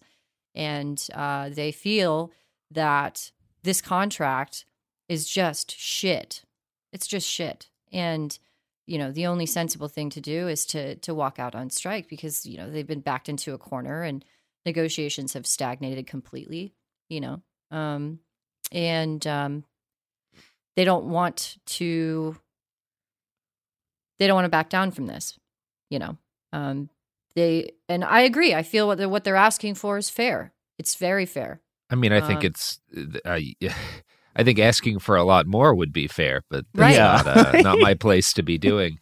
One of the things that strikes me about this, you talk about this tier system that Kellogg's introduced, which I can't help but think of what happened at John Deere, where they, I think in 96, cut pensions by 2/3, and then last year eliminated them entirely in this kind of bid to pit chunks of the workforce against each other, where you have different groups making different amounts and sort of I don't know, it seems kind of like the strategy that you see in the broader economy, writ within within the space of a company, where you've got like some people who are getting pretty well taken care of in their jobs, and other newer people who are getting more screwed over in kind of this attempt to create division within the workforce, so that this kind of organizing doesn't happen.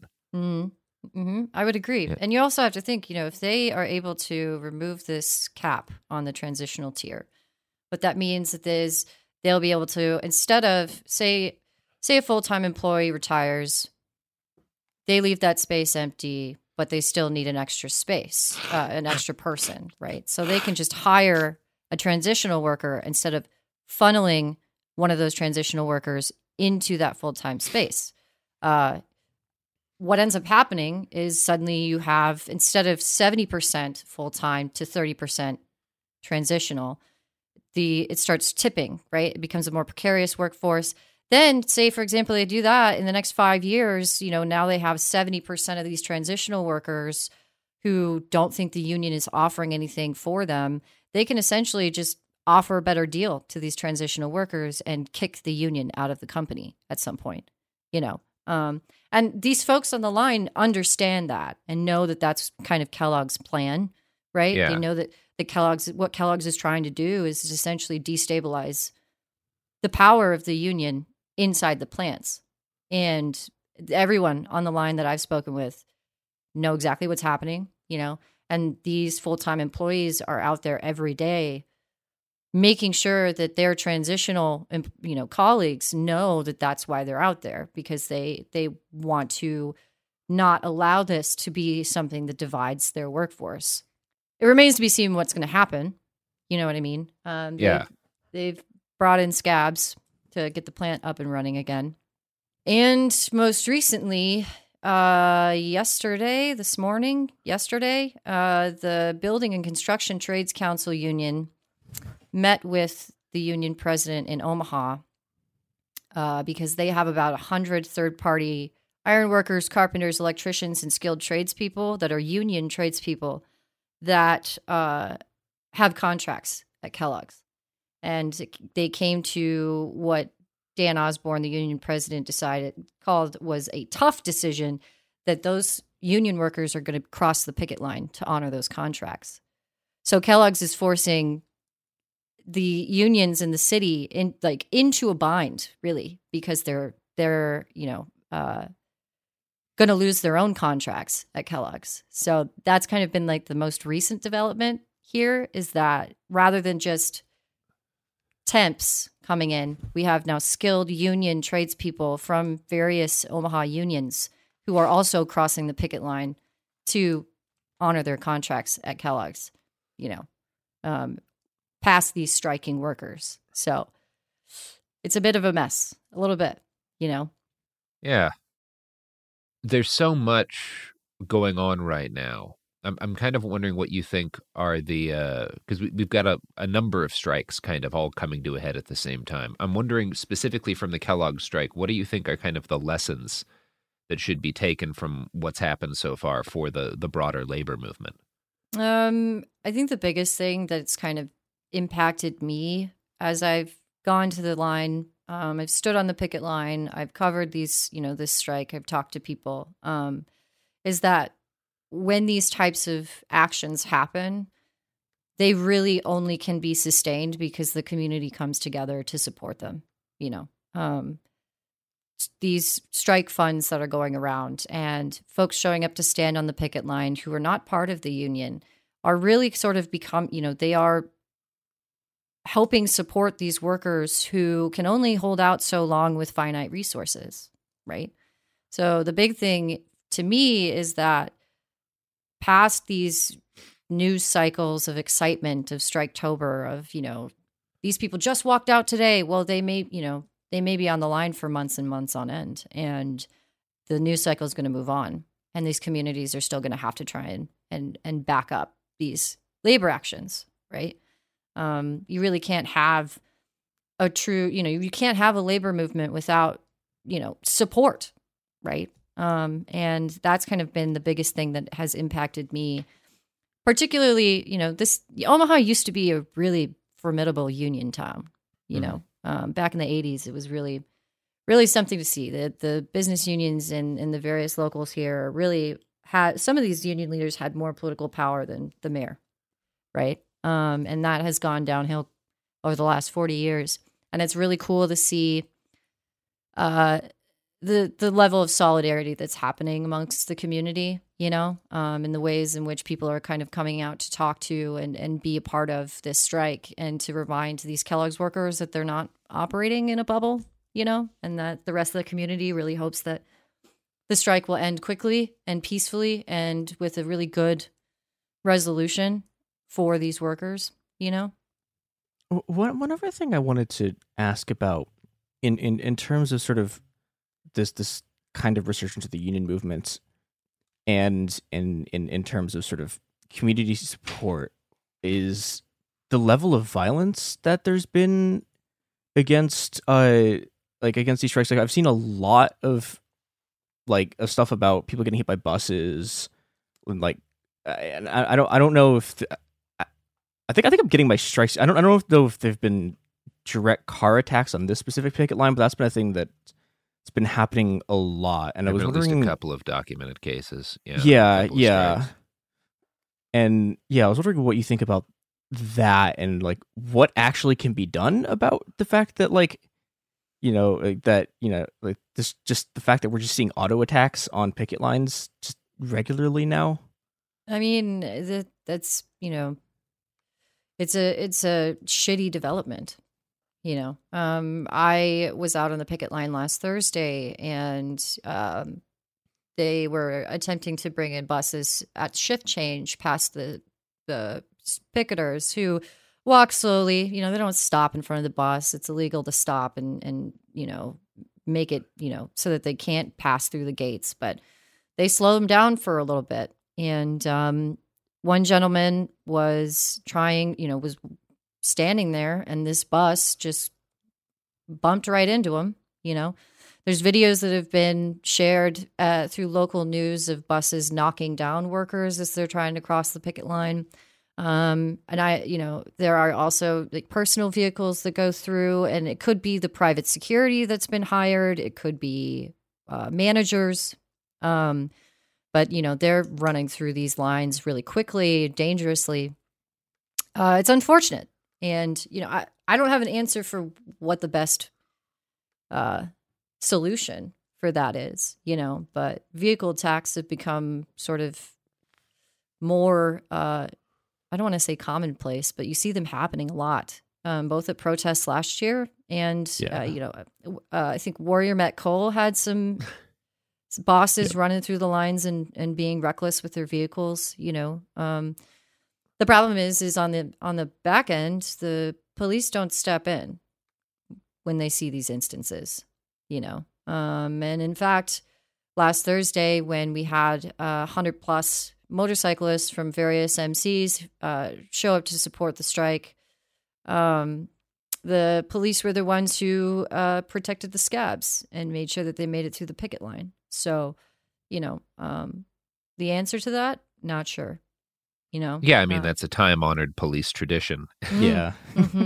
They historically don't exist to protect laborers, with the notable exception of the sheriff in what was it, Matawan, during the coal miner strike in West Virginia. Mm-hmm. Well, yeah, they shot him. So well, yeah, but he shot some people first. Yeah. Sid Hatfield, that was the name. Yeah, I don't know. I've gotten to know some of these folks on the line over the last 2 weeks, and they're just fantastic human beings, you know. They are accommodating and hardworking, and they come from all age brackets, and they bring their families out, and you know, they're getting a raw deal from Kellogg's. And so far, the community support has been overwhelmingly positive. There hasn't really been, like at the John Deere strike, they're not getting eggs thrown at them, you know. They get a lot more honking and messages of support than they do people driving by to yell at them for, you know, being on strike. So that's been nice to see, you know. And actually this weekend on Saturday, there's going to be a cool vintage car show, cruise around Kellogg's event that they've got planned.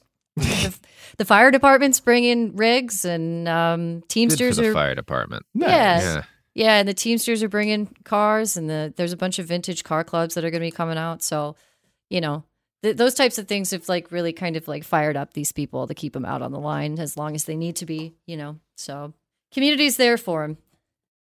One of the things I'm continuing to wonder about is what it takes to close the gap between understanding that you and your colleagues are getting screwed over by this system, and understanding that you and all of the other people striking at the same time, and perhaps even a bunch of people not striking, are all kind of fighting the same fight, and that maybe there's grander things to achieve than the negotiation of a single contract. Because that seems like the big leap that is going to be the real struggle to clear.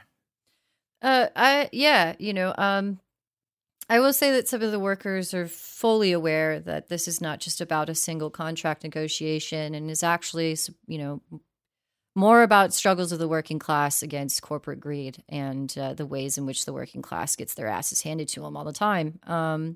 And they know that. They know that at some point, perhaps at some point in the future, someone else is going to look at their example and be inspired by it, right? As far as like maybe, I don't know, ideologically speaking or politically speaking, for these folks, it's doesn't fit into any sort of ideology, leftist or conservative or whatever. Everyone's got their own personal politics, but they don't really talk about it on the line. What they talk about is working class versus ruling class. That's their sense. It's corporate greed. It's asshole CEOs making $11.6 million a year while they're struggling to pay their own bills, And that conversation is more common than trying to fit this into a larger political movement or revolutionary movement, if that makes sense, Yeah.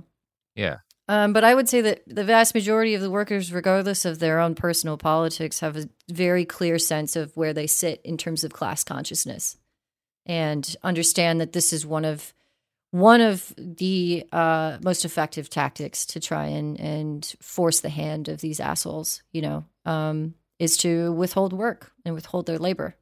So. Well, this has been great. I mean, that's everything I had to ask. Chris, anything else?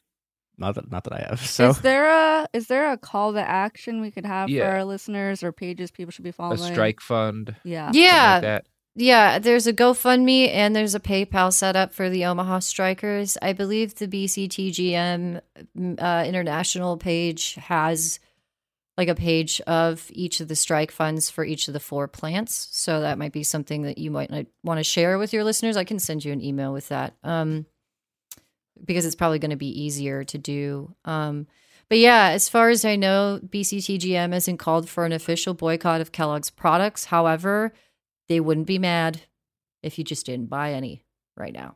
There was some talk last week that some of the picketers might, be flyering outside of grocery stores to try and educate the community on what's going on with this strike. But beyond that, they also are concerned about the quality of the food being produced by scabs. So it probably would be healthy for you to not buy the food, because I think it was in 2018 during a lockout in Memphis.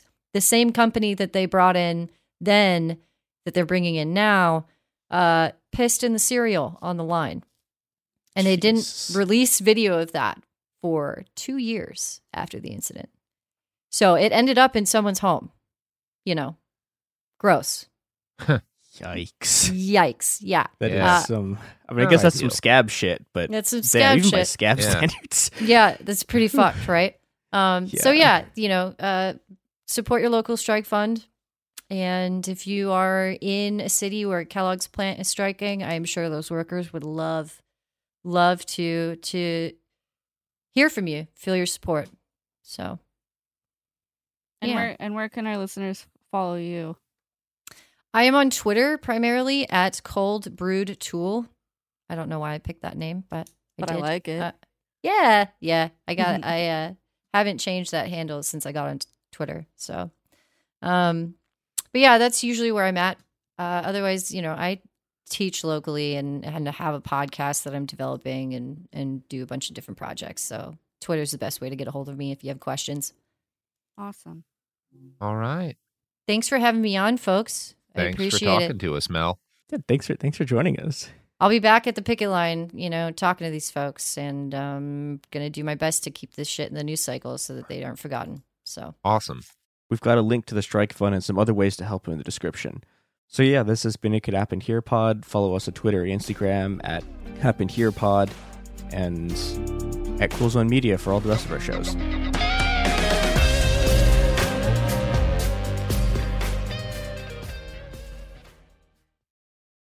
Enjoy all your favorite sports like never before at BetMGM. Signing up and playing is so easy. Simply sign up using code Buckeye and receive up to $1,500 back in bonus bets if you don't win your first bet. When you register with BetMGM, you can get instant access to a variety of parlay selection features, live betting options, and the best daily promotions in the business. And with BetMGM at your fingertips, every play and every game matter more than ever. Place your moneyline, prop, and parlay bets with the king of sportsbooks today. Sign up using code Buckeye and receive up to $1,500 back in bonus bets if you don't win your first bet. That's right, up to $1,500. Again, sign up using code Buckeye and receive up to $1,500 back in bonus bets if you don't win your first bet. BetMGM and GameSense remind you to play responsibly. 21 plus and present in Ohio. Subject to eligibility requirements. Rewards are non-withdrawable bonus bets that expire in 7 days. Gambling problem? Call 1-800-GAMBLER in partnership with MGM Northfield Park. That's 1-800-GAMBLER.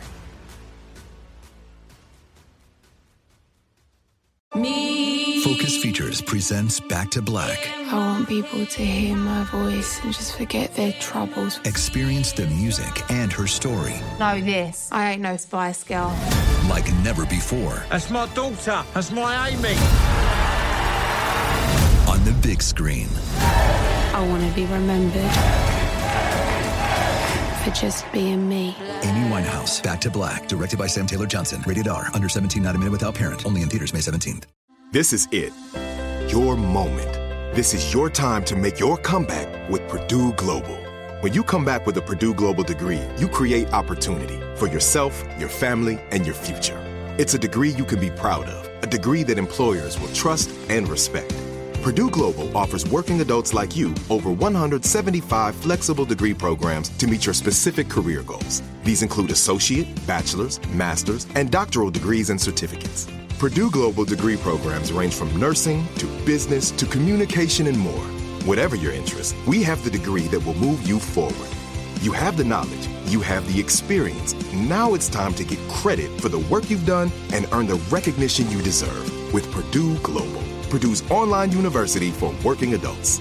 You know you're worth it. We do too. So don't wait another second to get the degree that will take your career to the next level. Start your comeback today at purdueglobal.edu. Zumo Play is your destination for endless entertainment. With a diverse lineup of 350 plus live channels, movies, and full TV series, you'll easily find something to watch right away. And the best part? It's all free. Love music? Get lost in the 90s with iHeart 90s, dance away with hip-hop beats, and more on the iHeartRadio music channels. No logins, no signups, no accounts, no hassle. So what are you waiting for? Start streaming at play.xumo.com or download from the app and Google Play stores today. All you can stream with Zumo Play.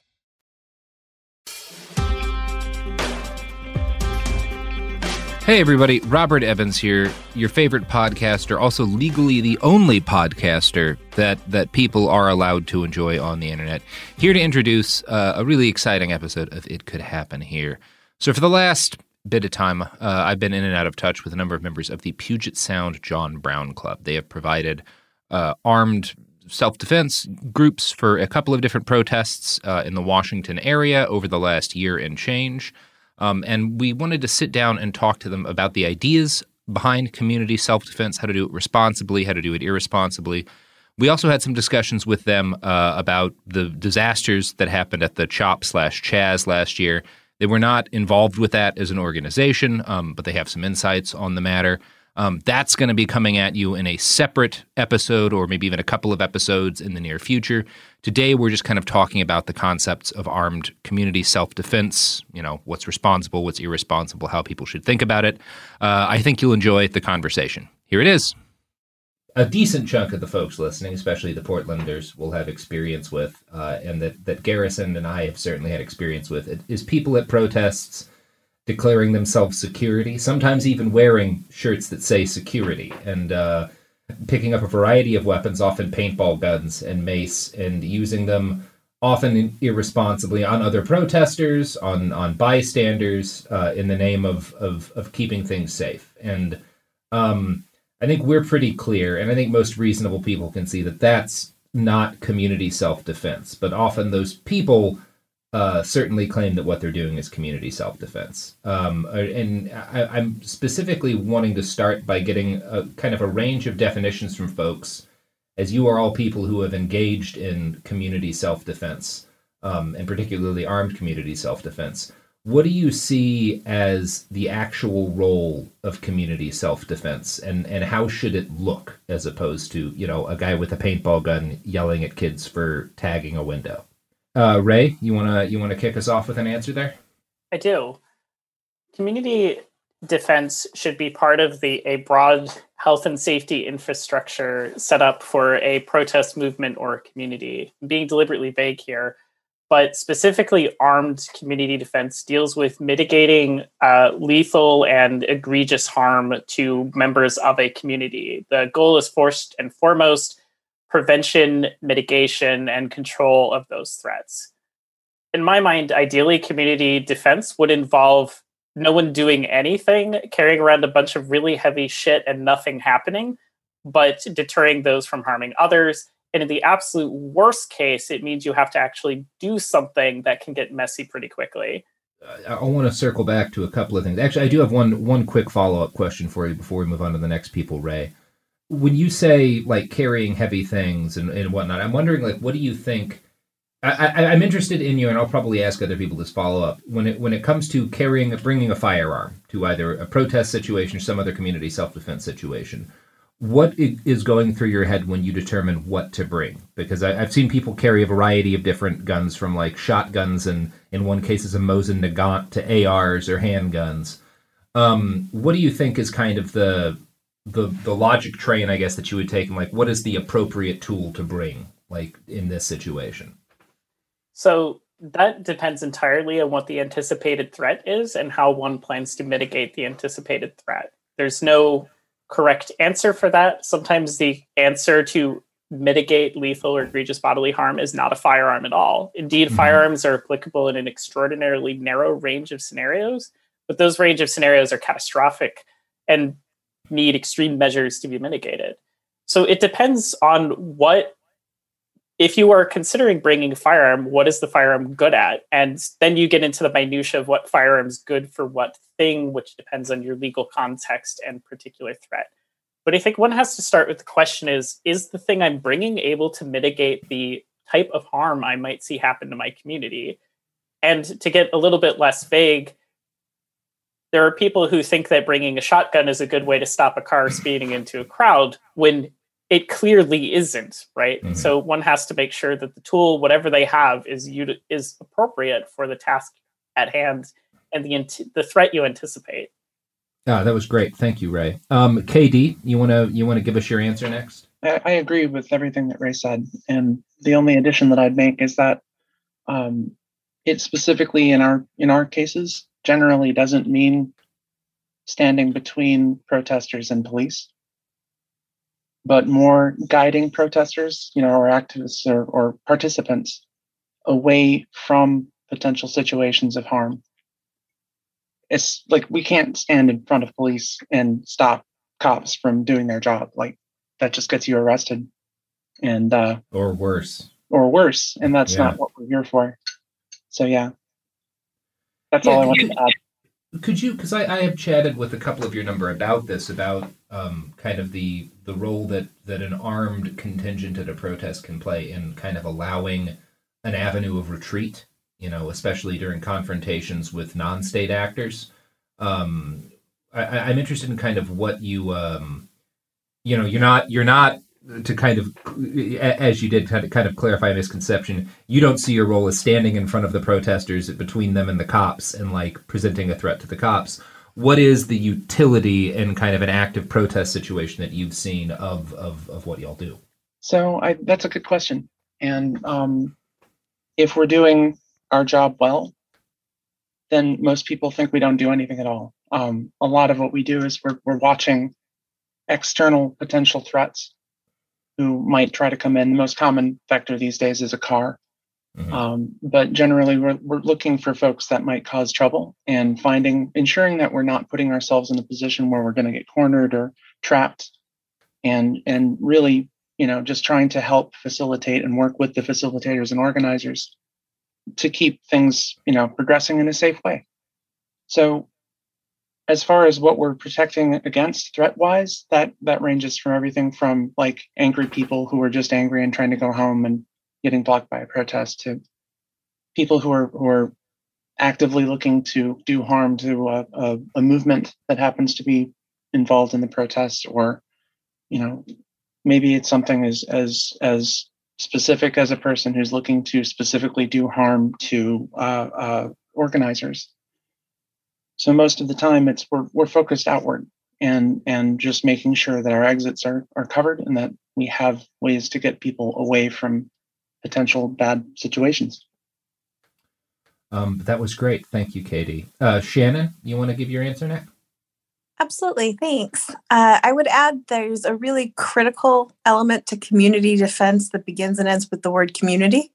Obviously, there's a big difference between proclaiming your self-security and showing up someplace and being there as an intentional community support where the community plays a role in you being there and also has some influence on that question of what are you carrying and what is the response. So I think it's just really important that you keep the community aspect at the forefront. And that's a huge part of our collective work, is making sure that when we're providing community defense, we're aligning ourselves with the desires of the community group that has asked us to be there, also filtering it through our judgment as to what's safe and appropriate under the circumstances, using some of those filters that Ray mentioned when they were answering.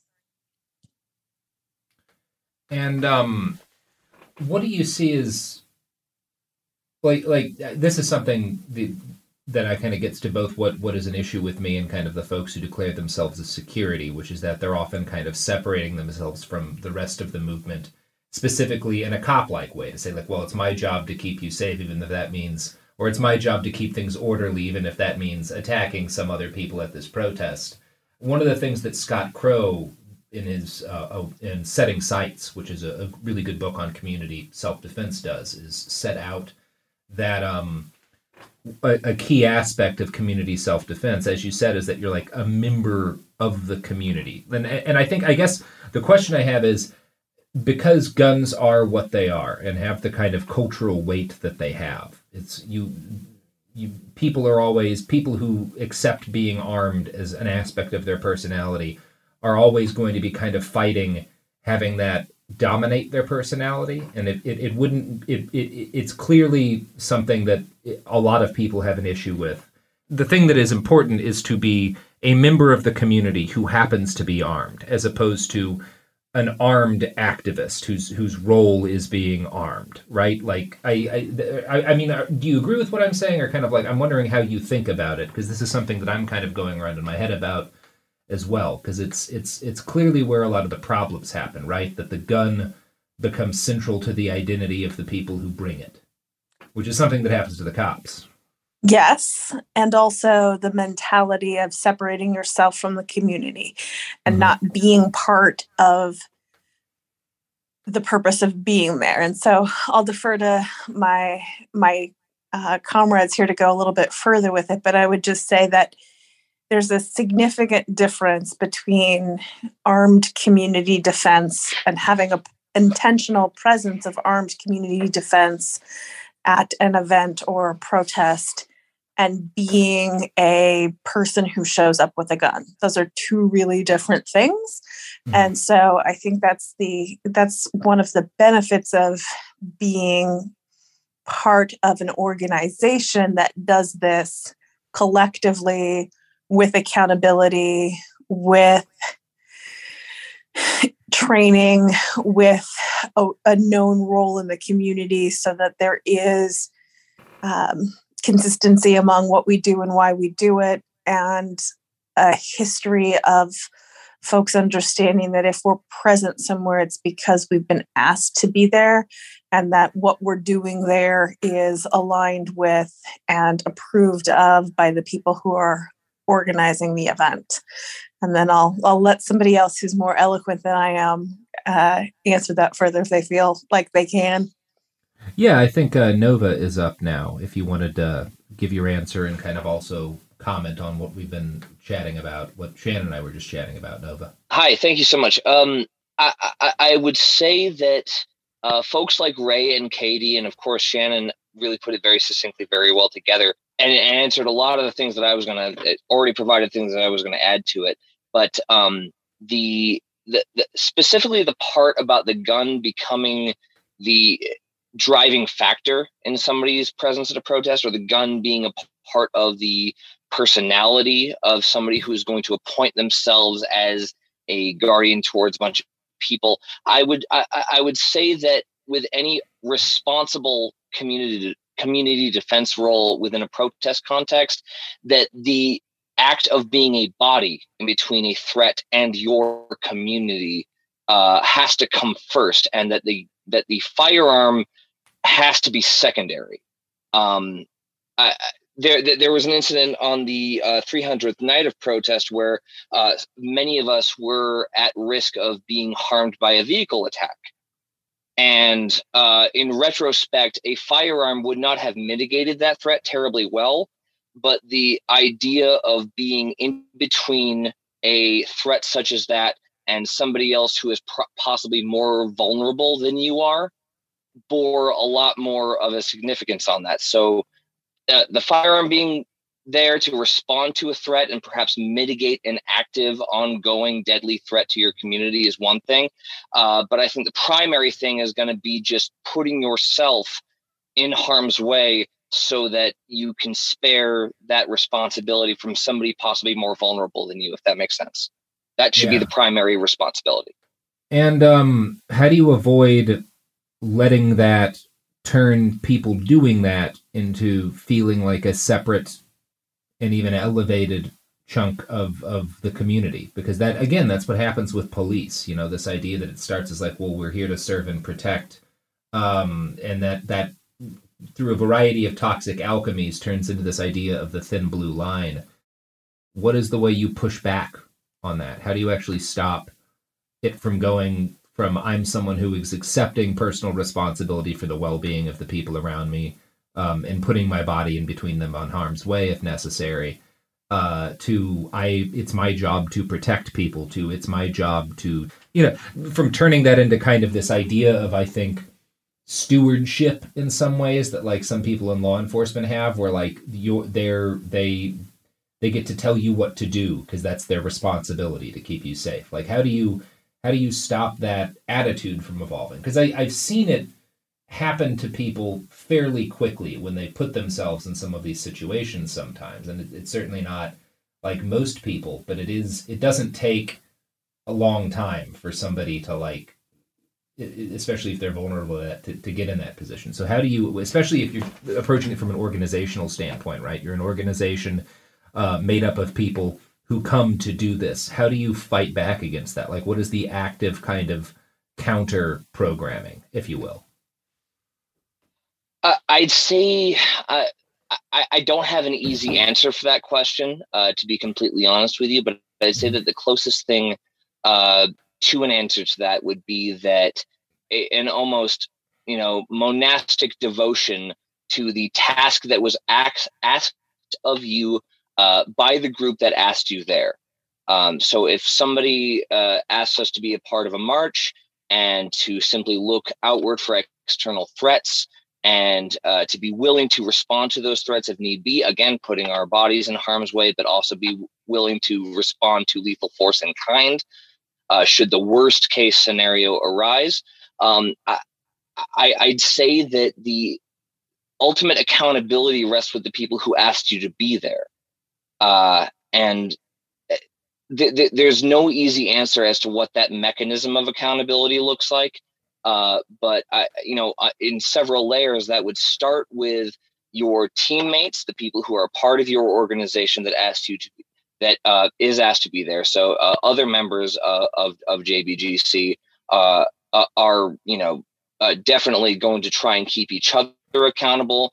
But it's also the larger the larger contingent of the action that you're a part of, to be ultimately willing to back down from whatever you're doing if a concern is voiced by that community. And I wish I had a better way to word that, but just the constant vigilance within oneself against overstepping the boundaries that were clearly set by people who invited you into a space. That's really the best answer I can give for that at the moment without further percolating. Well, I mean, yeah, for one thing, I think this is the reason we're having this conversation, and I'm getting ahead of us a little, is because this is still very much a developing thing on the left, and I don't think anybody has all the answers on how to do it well, although I think an increasing number of folks accept the necessity. So I think that's part of the reason for the conversation, is this like continuing exploration of how to actually do this responsibly. But I do think you hit on something important there when you talked about that you're there at the invitation of a community, as opposed to you are there to police or to maintain order. Like, the idea of approaching it as if you're a guest strikes me as a really good idea, in order to keep yourself on a certain behavioral standpoint. Like, I'm here at the request of this community as their guest, as opposed to I am here to protect this community, you know? Absolutely. That's a perfect way to summarize what I was trying to go for with that one. I think that ultimately to be averse to being put in a position of power or authority is the best way to check against that, and to simply be a servant to the community that is, again, inviting you into that space, and putting yourself in a servile is not the right word. I'm looking for a different word for that, but a position of service, a true position, what community defense should be is ultimately a service and a burden rather than a reward of responsibility and power over your fellow community members. Okay, yeah, great. I think next was Ray again. You had something to say there? Yeah, to finish that thought, in my notes I did a section of what happens when things go right. I think one thing that can go right is normalizing that firearms are just a thing that can be around, and they don't have to be your entire ass personality, nor do they have to be a differentiating factor. Indeed, I think one of the successes, there are not many, but of community defense in the CHOP was normalizing the idea that people can have firearms and they're not an inherent threat. I'm thinking of people who were armed often and were pointed out routinely, and it was like, nah, he's chill. He's a cool dude. You know, just a guy, just like, things like, you know, do you really think the black guy is going to shoot up the CHOP? I don't know, that he's totally fine. I know him. His jokes are great. Again, overhearing these kind of conversations, it helps, you know, firearms become like part of the tapestry of life, not this differentiating factor, not a beauty item, not something to wrap your personality around. It's just like, they're there, and they can be good, bad, right, wrong, or indifferent. And I think that normalizing effect is one of the successes community defense can have. And I'm happy to talk about other things that community defense can normalize. But I wanted to emphasize you just have a firearm. You're not talking about it. You're not touching it. You're not thinking about it. You know, people have that. It's just around. And it became pretty chill. And there was kind of, at the CHOP specifically, there's an area where firearms just kind of were around and nothing happened really. And that was kind of wonderful in my mind. So, from my experience with the club, it's basically like, even though we are the John Brown Gun Club, the guns are like the last thing that we even consider. Like, it would technically, if we were to actually rename the club, it would be the John Brown De-Escalation Club. We would, like, most of the time, anything that's gone on, even when I did visit the CHOP and there was some weird stuff going on, like Brother Matthew being Brother Matthew, people were using their skills to de-escalate the situation, to calm down individuals, to make sure that whatever hostility they have would be abated through just verbal communication. Talk about that in a little more detail, because I don't know who. I mean, I was at the Chaz briefly, but I don't know who Brother Matthew was, or like what incident you're talking about. So I'm kind of curious. Brother Matthew is a guy who shows up here, all around the Seattle area, and also I think he's even showed up in Portland as well. Preacher guy, gets in everybody's faces, usually not liked by everybody. Super afraid of snakes. Thanks, Jerry. But yeah, he's a person who thrives off of confrontation and uses the Bible as his mode of operation. But I remember distinctly at the CHOP, he was getting into it with people, but everybody who was around tried to talk him down. They tried to make him chill out, even though he was continually screaming for attention and just being weird. But in the end, that's just like, that happens more often with protest situations or march situations or direct action situations where we're asked to be a part of it by the organizers. And as Ray had mentioned and Nova had mentioned, we're asked to be there, and we're not just asked and then we suddenly show up. Like, we get involved with the people who are organizing, any of the partners that they bring into it. We try to learn as much about what's going on with them, who are the threats, where the event is, how the event is going to be thought of. We ask a lot of questions about it. Like, we plan to make sure that everything is super safe, or as safe as possible, based on all known variables. And then the stuff that's unknown, we do our best to mitigate that somehow. Yes, we are armed, but that's like the last thing that we ever even think of. And that's even in our planning. Like, we say flat out, de-escalate first. If things start to ratchet up, respond in kind. So like, if someone, tries to starts to fist fight, we're not going to pull out a gun on someone who wants to box somebody on the street. We're going to do our best to stop. So stop them through other means, like whether if it's just to block a punch or whatever. But the first things and foremost is de-escalation. Calm that person down and tell them to go away, or just to chill out, or whatever is necessary. I mean, de-escalation, all of the best community self-defense that I've personally watched has been de-escalation. They're not the only situations I've seen. I've seen force used a couple of times in situations that were necessary, but by far, de-escalation is the thing I've seen actually protect people in dicey situations the most. And generally, that's going to be the case. Yeah, I know for myself, my attitude is, we all go home. Everybody who shows up there goes home. Not to the hospital, not to jail, or not to the morgue. We all go home.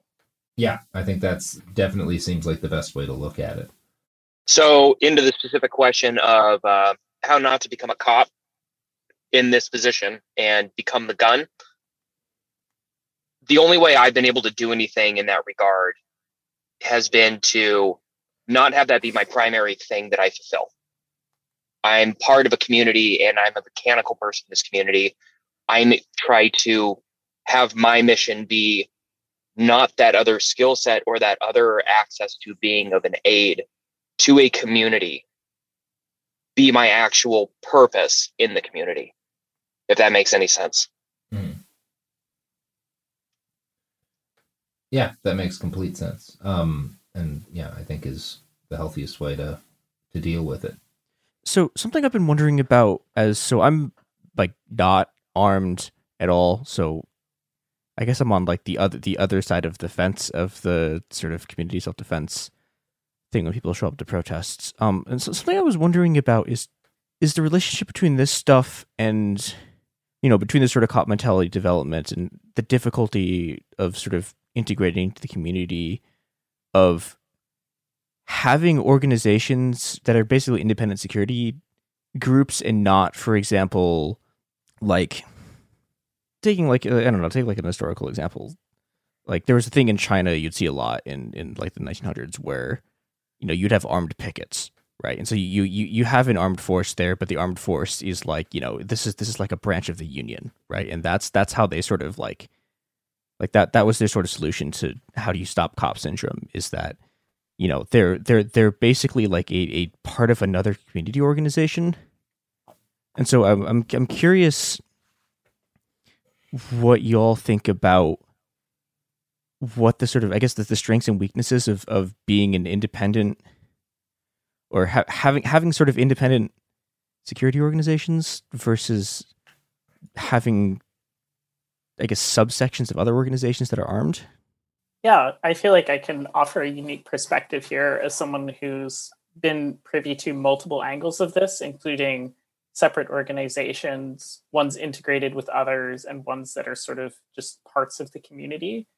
I don't think there's any like inherent sort of best answer here. I do think being part of a separate organization makes it harder to be in the community versus of the community, meaning you came from the community and now you're sort of kind of separate, but not really.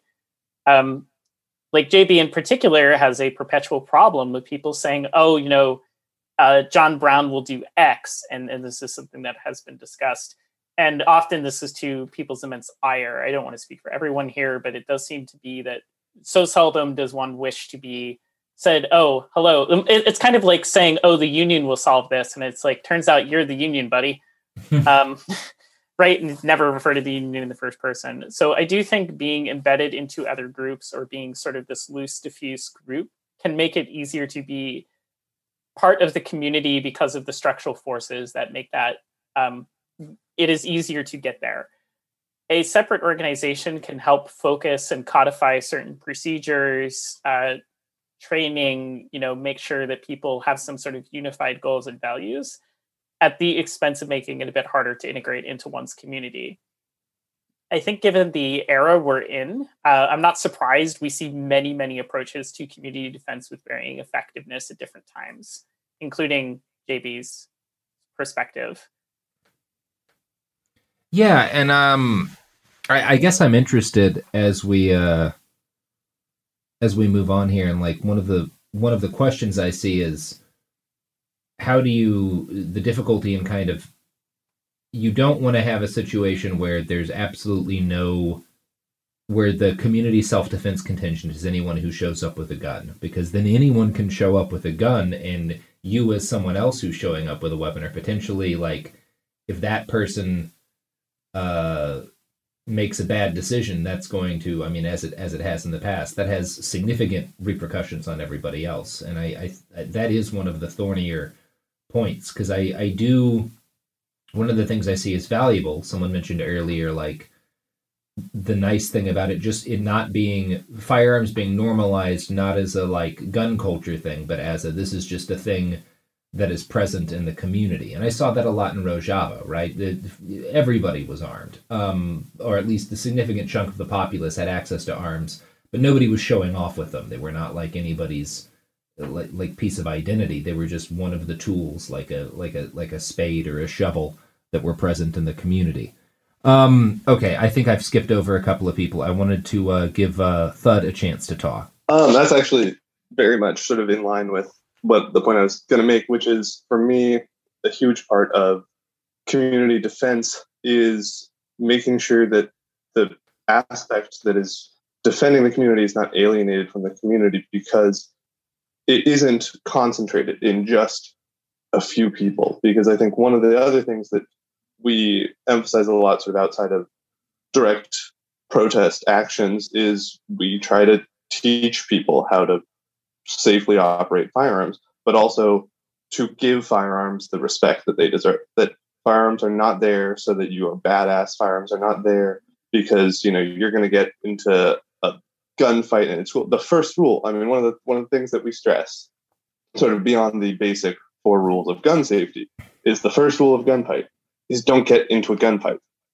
That it's you want to exhaust every possible option that you have, and when the community at large is engaged, and like Ray was saying, that it becomes normalized that, we're not relying on these several people to keep us safe, but that in fact, as an entire collective, we are keeping us safe. And that gives recognition to the fact that some people, it's not the right choice for them to carry a gun for one reason or another.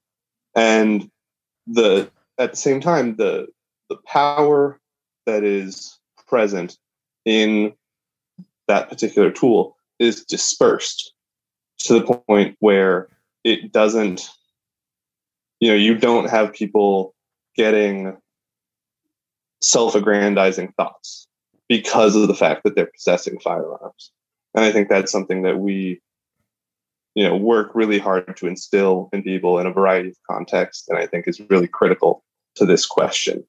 So the question, I'm just trying to summarize what the question was earlier, what the strengths or weaknesses of having an organized armed response are. One of the things that I wanted to bring up is the historical context of armed response, specifically community armed response in Seattle. I did some digging and found in a book called History of Seattle from the Earliest Settlement to the Present Time, Volume 2, which I started pouring through and found that there was, in 1874, there was a group called the Seattle Amateur Rifle Association, which leased land for a range on present-day Capitol Hill, like right where the train station is, if you're familiar with the area. So right where protests always happen these days. Yeah. Later on, there's record in 1877 of the Seattle Rifle Team organizing a shooting contest. And then later on, in 1886, which is a number that probably rings a bell, the Chinese riots, as they called them at the time, happened, which was sort of the start of the labor movement, where everyone decided that Chinese immigrants were the cause of all of our woes, that the low wages being paid to Chinese immigrants were because of Chinese immigrants and not racism. So they decided to run every person who looked Chinese out of town, literally. They referred to this as the Tacoma method. And I'm guessing because that's what they did in Tacoma. Exactly. It started there. And it was February 7th of 1886. This massive, angry, racist mob tried to push all of the Chinese folks out of Seattle, or anyone they thought might look like Chinese. And they tried to push them onto a steamboat, but there wasn't enough room for them all there. Cops got involved. A bunch of other stuff happened. They decided, no, give them time in court. But in the process of making this decision, the racists got a mob together, and were basically just going to try and put a stop to this before the legal proceedings could go forward. So they reached out to local allies in arms. They had the Home Guards, which I'm not exactly sure what the Home Guards were, but I assume there's something related to National Guard later on, or maybe just an extension of military. But the Home Guards and the Seattle Rifles, as well as the University Cadets, which I'm assuming are, of course, soldiers in training, and pulled them all out and made a community self-defense group out of them. They put a rifle line and held the mob back, and enabled those folks to get, safely to have their day in court. And then to protect them for a while afterward, they actually organized a sort of a watch, because they didn't have enough police to manage the mob. They used folks from the Seattle Rifles and these other groups to sort of bolster the police forces and keep peace in the town. So the sort of thing that we do is long standing historical presence, but I think there's a lot of things you can look at the history of and sort of take lessons from. So, as Ray mentioned, a unified response is, of course, a huge benefit of having a huge strength of having an organized armed group. And it's literally if someone reaches out and says, we need help, help is available. But there are a lot of weaknesses. Businesses and clubs can be held liable legally. And this is an endemic problem within gun law as it stands. The laws are written such that it comes down to situational context to determine how a gun law should be enforced. And the law will never be on the side of a group trying to abolish parts of the law. Mm-hmm. So you have to be very careful about how especially an organized or formally organized armed group has to be very careful about how they put their work in play with that in mind. Yeah, that was great. I was unaware, actually. I was aware of the riots. I was unaware of that part of the history, which is fascinating and I think very important. Yeah, Ray, did you want to explain the threat onion? Yeah, the integrated threat onion. So this is kind of a well-known meme in certain circles / actual thing. And it's designed to help you understand how to mitigate threat integrated survivability onion, mitigate threats, right? So the teal deer is, do you want to try to preserve life by having body armor and hoping a bullet hits you in the body armor? Or do you want to preserve life by, not showing the fuck up to something where you might get shot? Mm-hmm. And the idea is it's a meme because so often, people are like, oh, I want to get in there and engage with conflict and be the hero. And the answer is, you could just not go there, right? And it would probably be a lot easier to do that.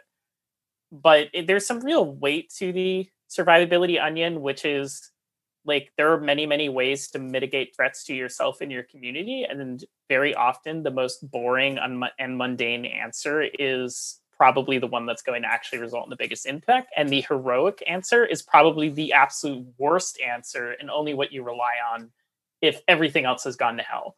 So that's someone, I think it was Thud, alluded to the threat onion and ways to mitigate harm to oneself and one's community. And I had to repeat it because it's this meme that's been coming up forever. Yeah, and it is the basic idea of the threat onion is that you have this, again, you think of it in layers. That's why they call it an onion, of things that protect you. And the things that provide the most protection are stuff like not being seen or present when somebody wants to harm you, or being behind cover when somebody wants to harm you. And the thing that offers the least protection is having body armor. It's the idea that the things that people buy and focus on because they look cool are all things that offer less protection than situational awareness and good judgment, is kind of the actual lesson, I think, to take out of the threat onion. That would be my opinion on the matter.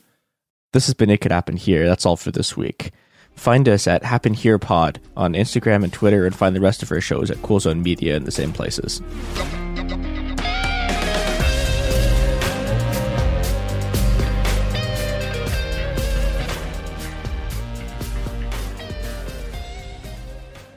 Hey, we'll be back Monday with more episodes every week from now until the heat death of the universe.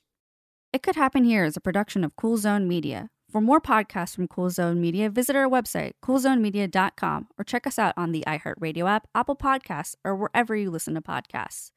You can find sources for It Could Happen Here updated monthly at coolzonemedia.com/sources. Thanks for listening. Xumo Play is your destination for endless entertainment. With a diverse lineup of 350 plus live channels, movies, and full TV series, you'll easily find something to watch right away. And the best part? It's all free. Love music? Get lost in the 90s with iHeart 90s. Dance away with hip-hop beats and more on the iHeartRadio music channels. No logins, no signups, no accounts, no hassle. So what are you waiting for? Start streaming at play.xumo.com or download from the app and Google Play stores today. All you can stream with Xumo Play. This is Malcolm Gladwell from Revisionist History. eBay Motors is here for the ride. With some elbow grease, fresh installs, and a whole lot of love, you transformed 100,000 miles and a body full of rust into a drive that's all your own. brake kits, LED headlights, whatever you need, eBay Motors has it. And with eBay Guaranteed Fit, it's guaranteed to fit your ride the first time, every time, or your money back. Plus, at these prices, you're burning rubber, not cash. Keep your ride or die alive at ebaymotors.com. Eligible items only. Exclusions apply. With every CBD product claiming to do something different, it's nearly impossible to decide what's best for you. Lazarus Naturals pioneered the farm-to-front-door model of transparency, where they handle each step of the production process to ensure quality, potency, and consistency. Scannable labels allow you to see the test results of your hemp batch, so you can be confident in the safety and quality. Visit LazarusNaturals.com today. Lazarus Naturals, committed to improving your life as well as the world around you. Not available in Idaho, Iowa, or South Dakota. Let's hit it. Give me a vacation.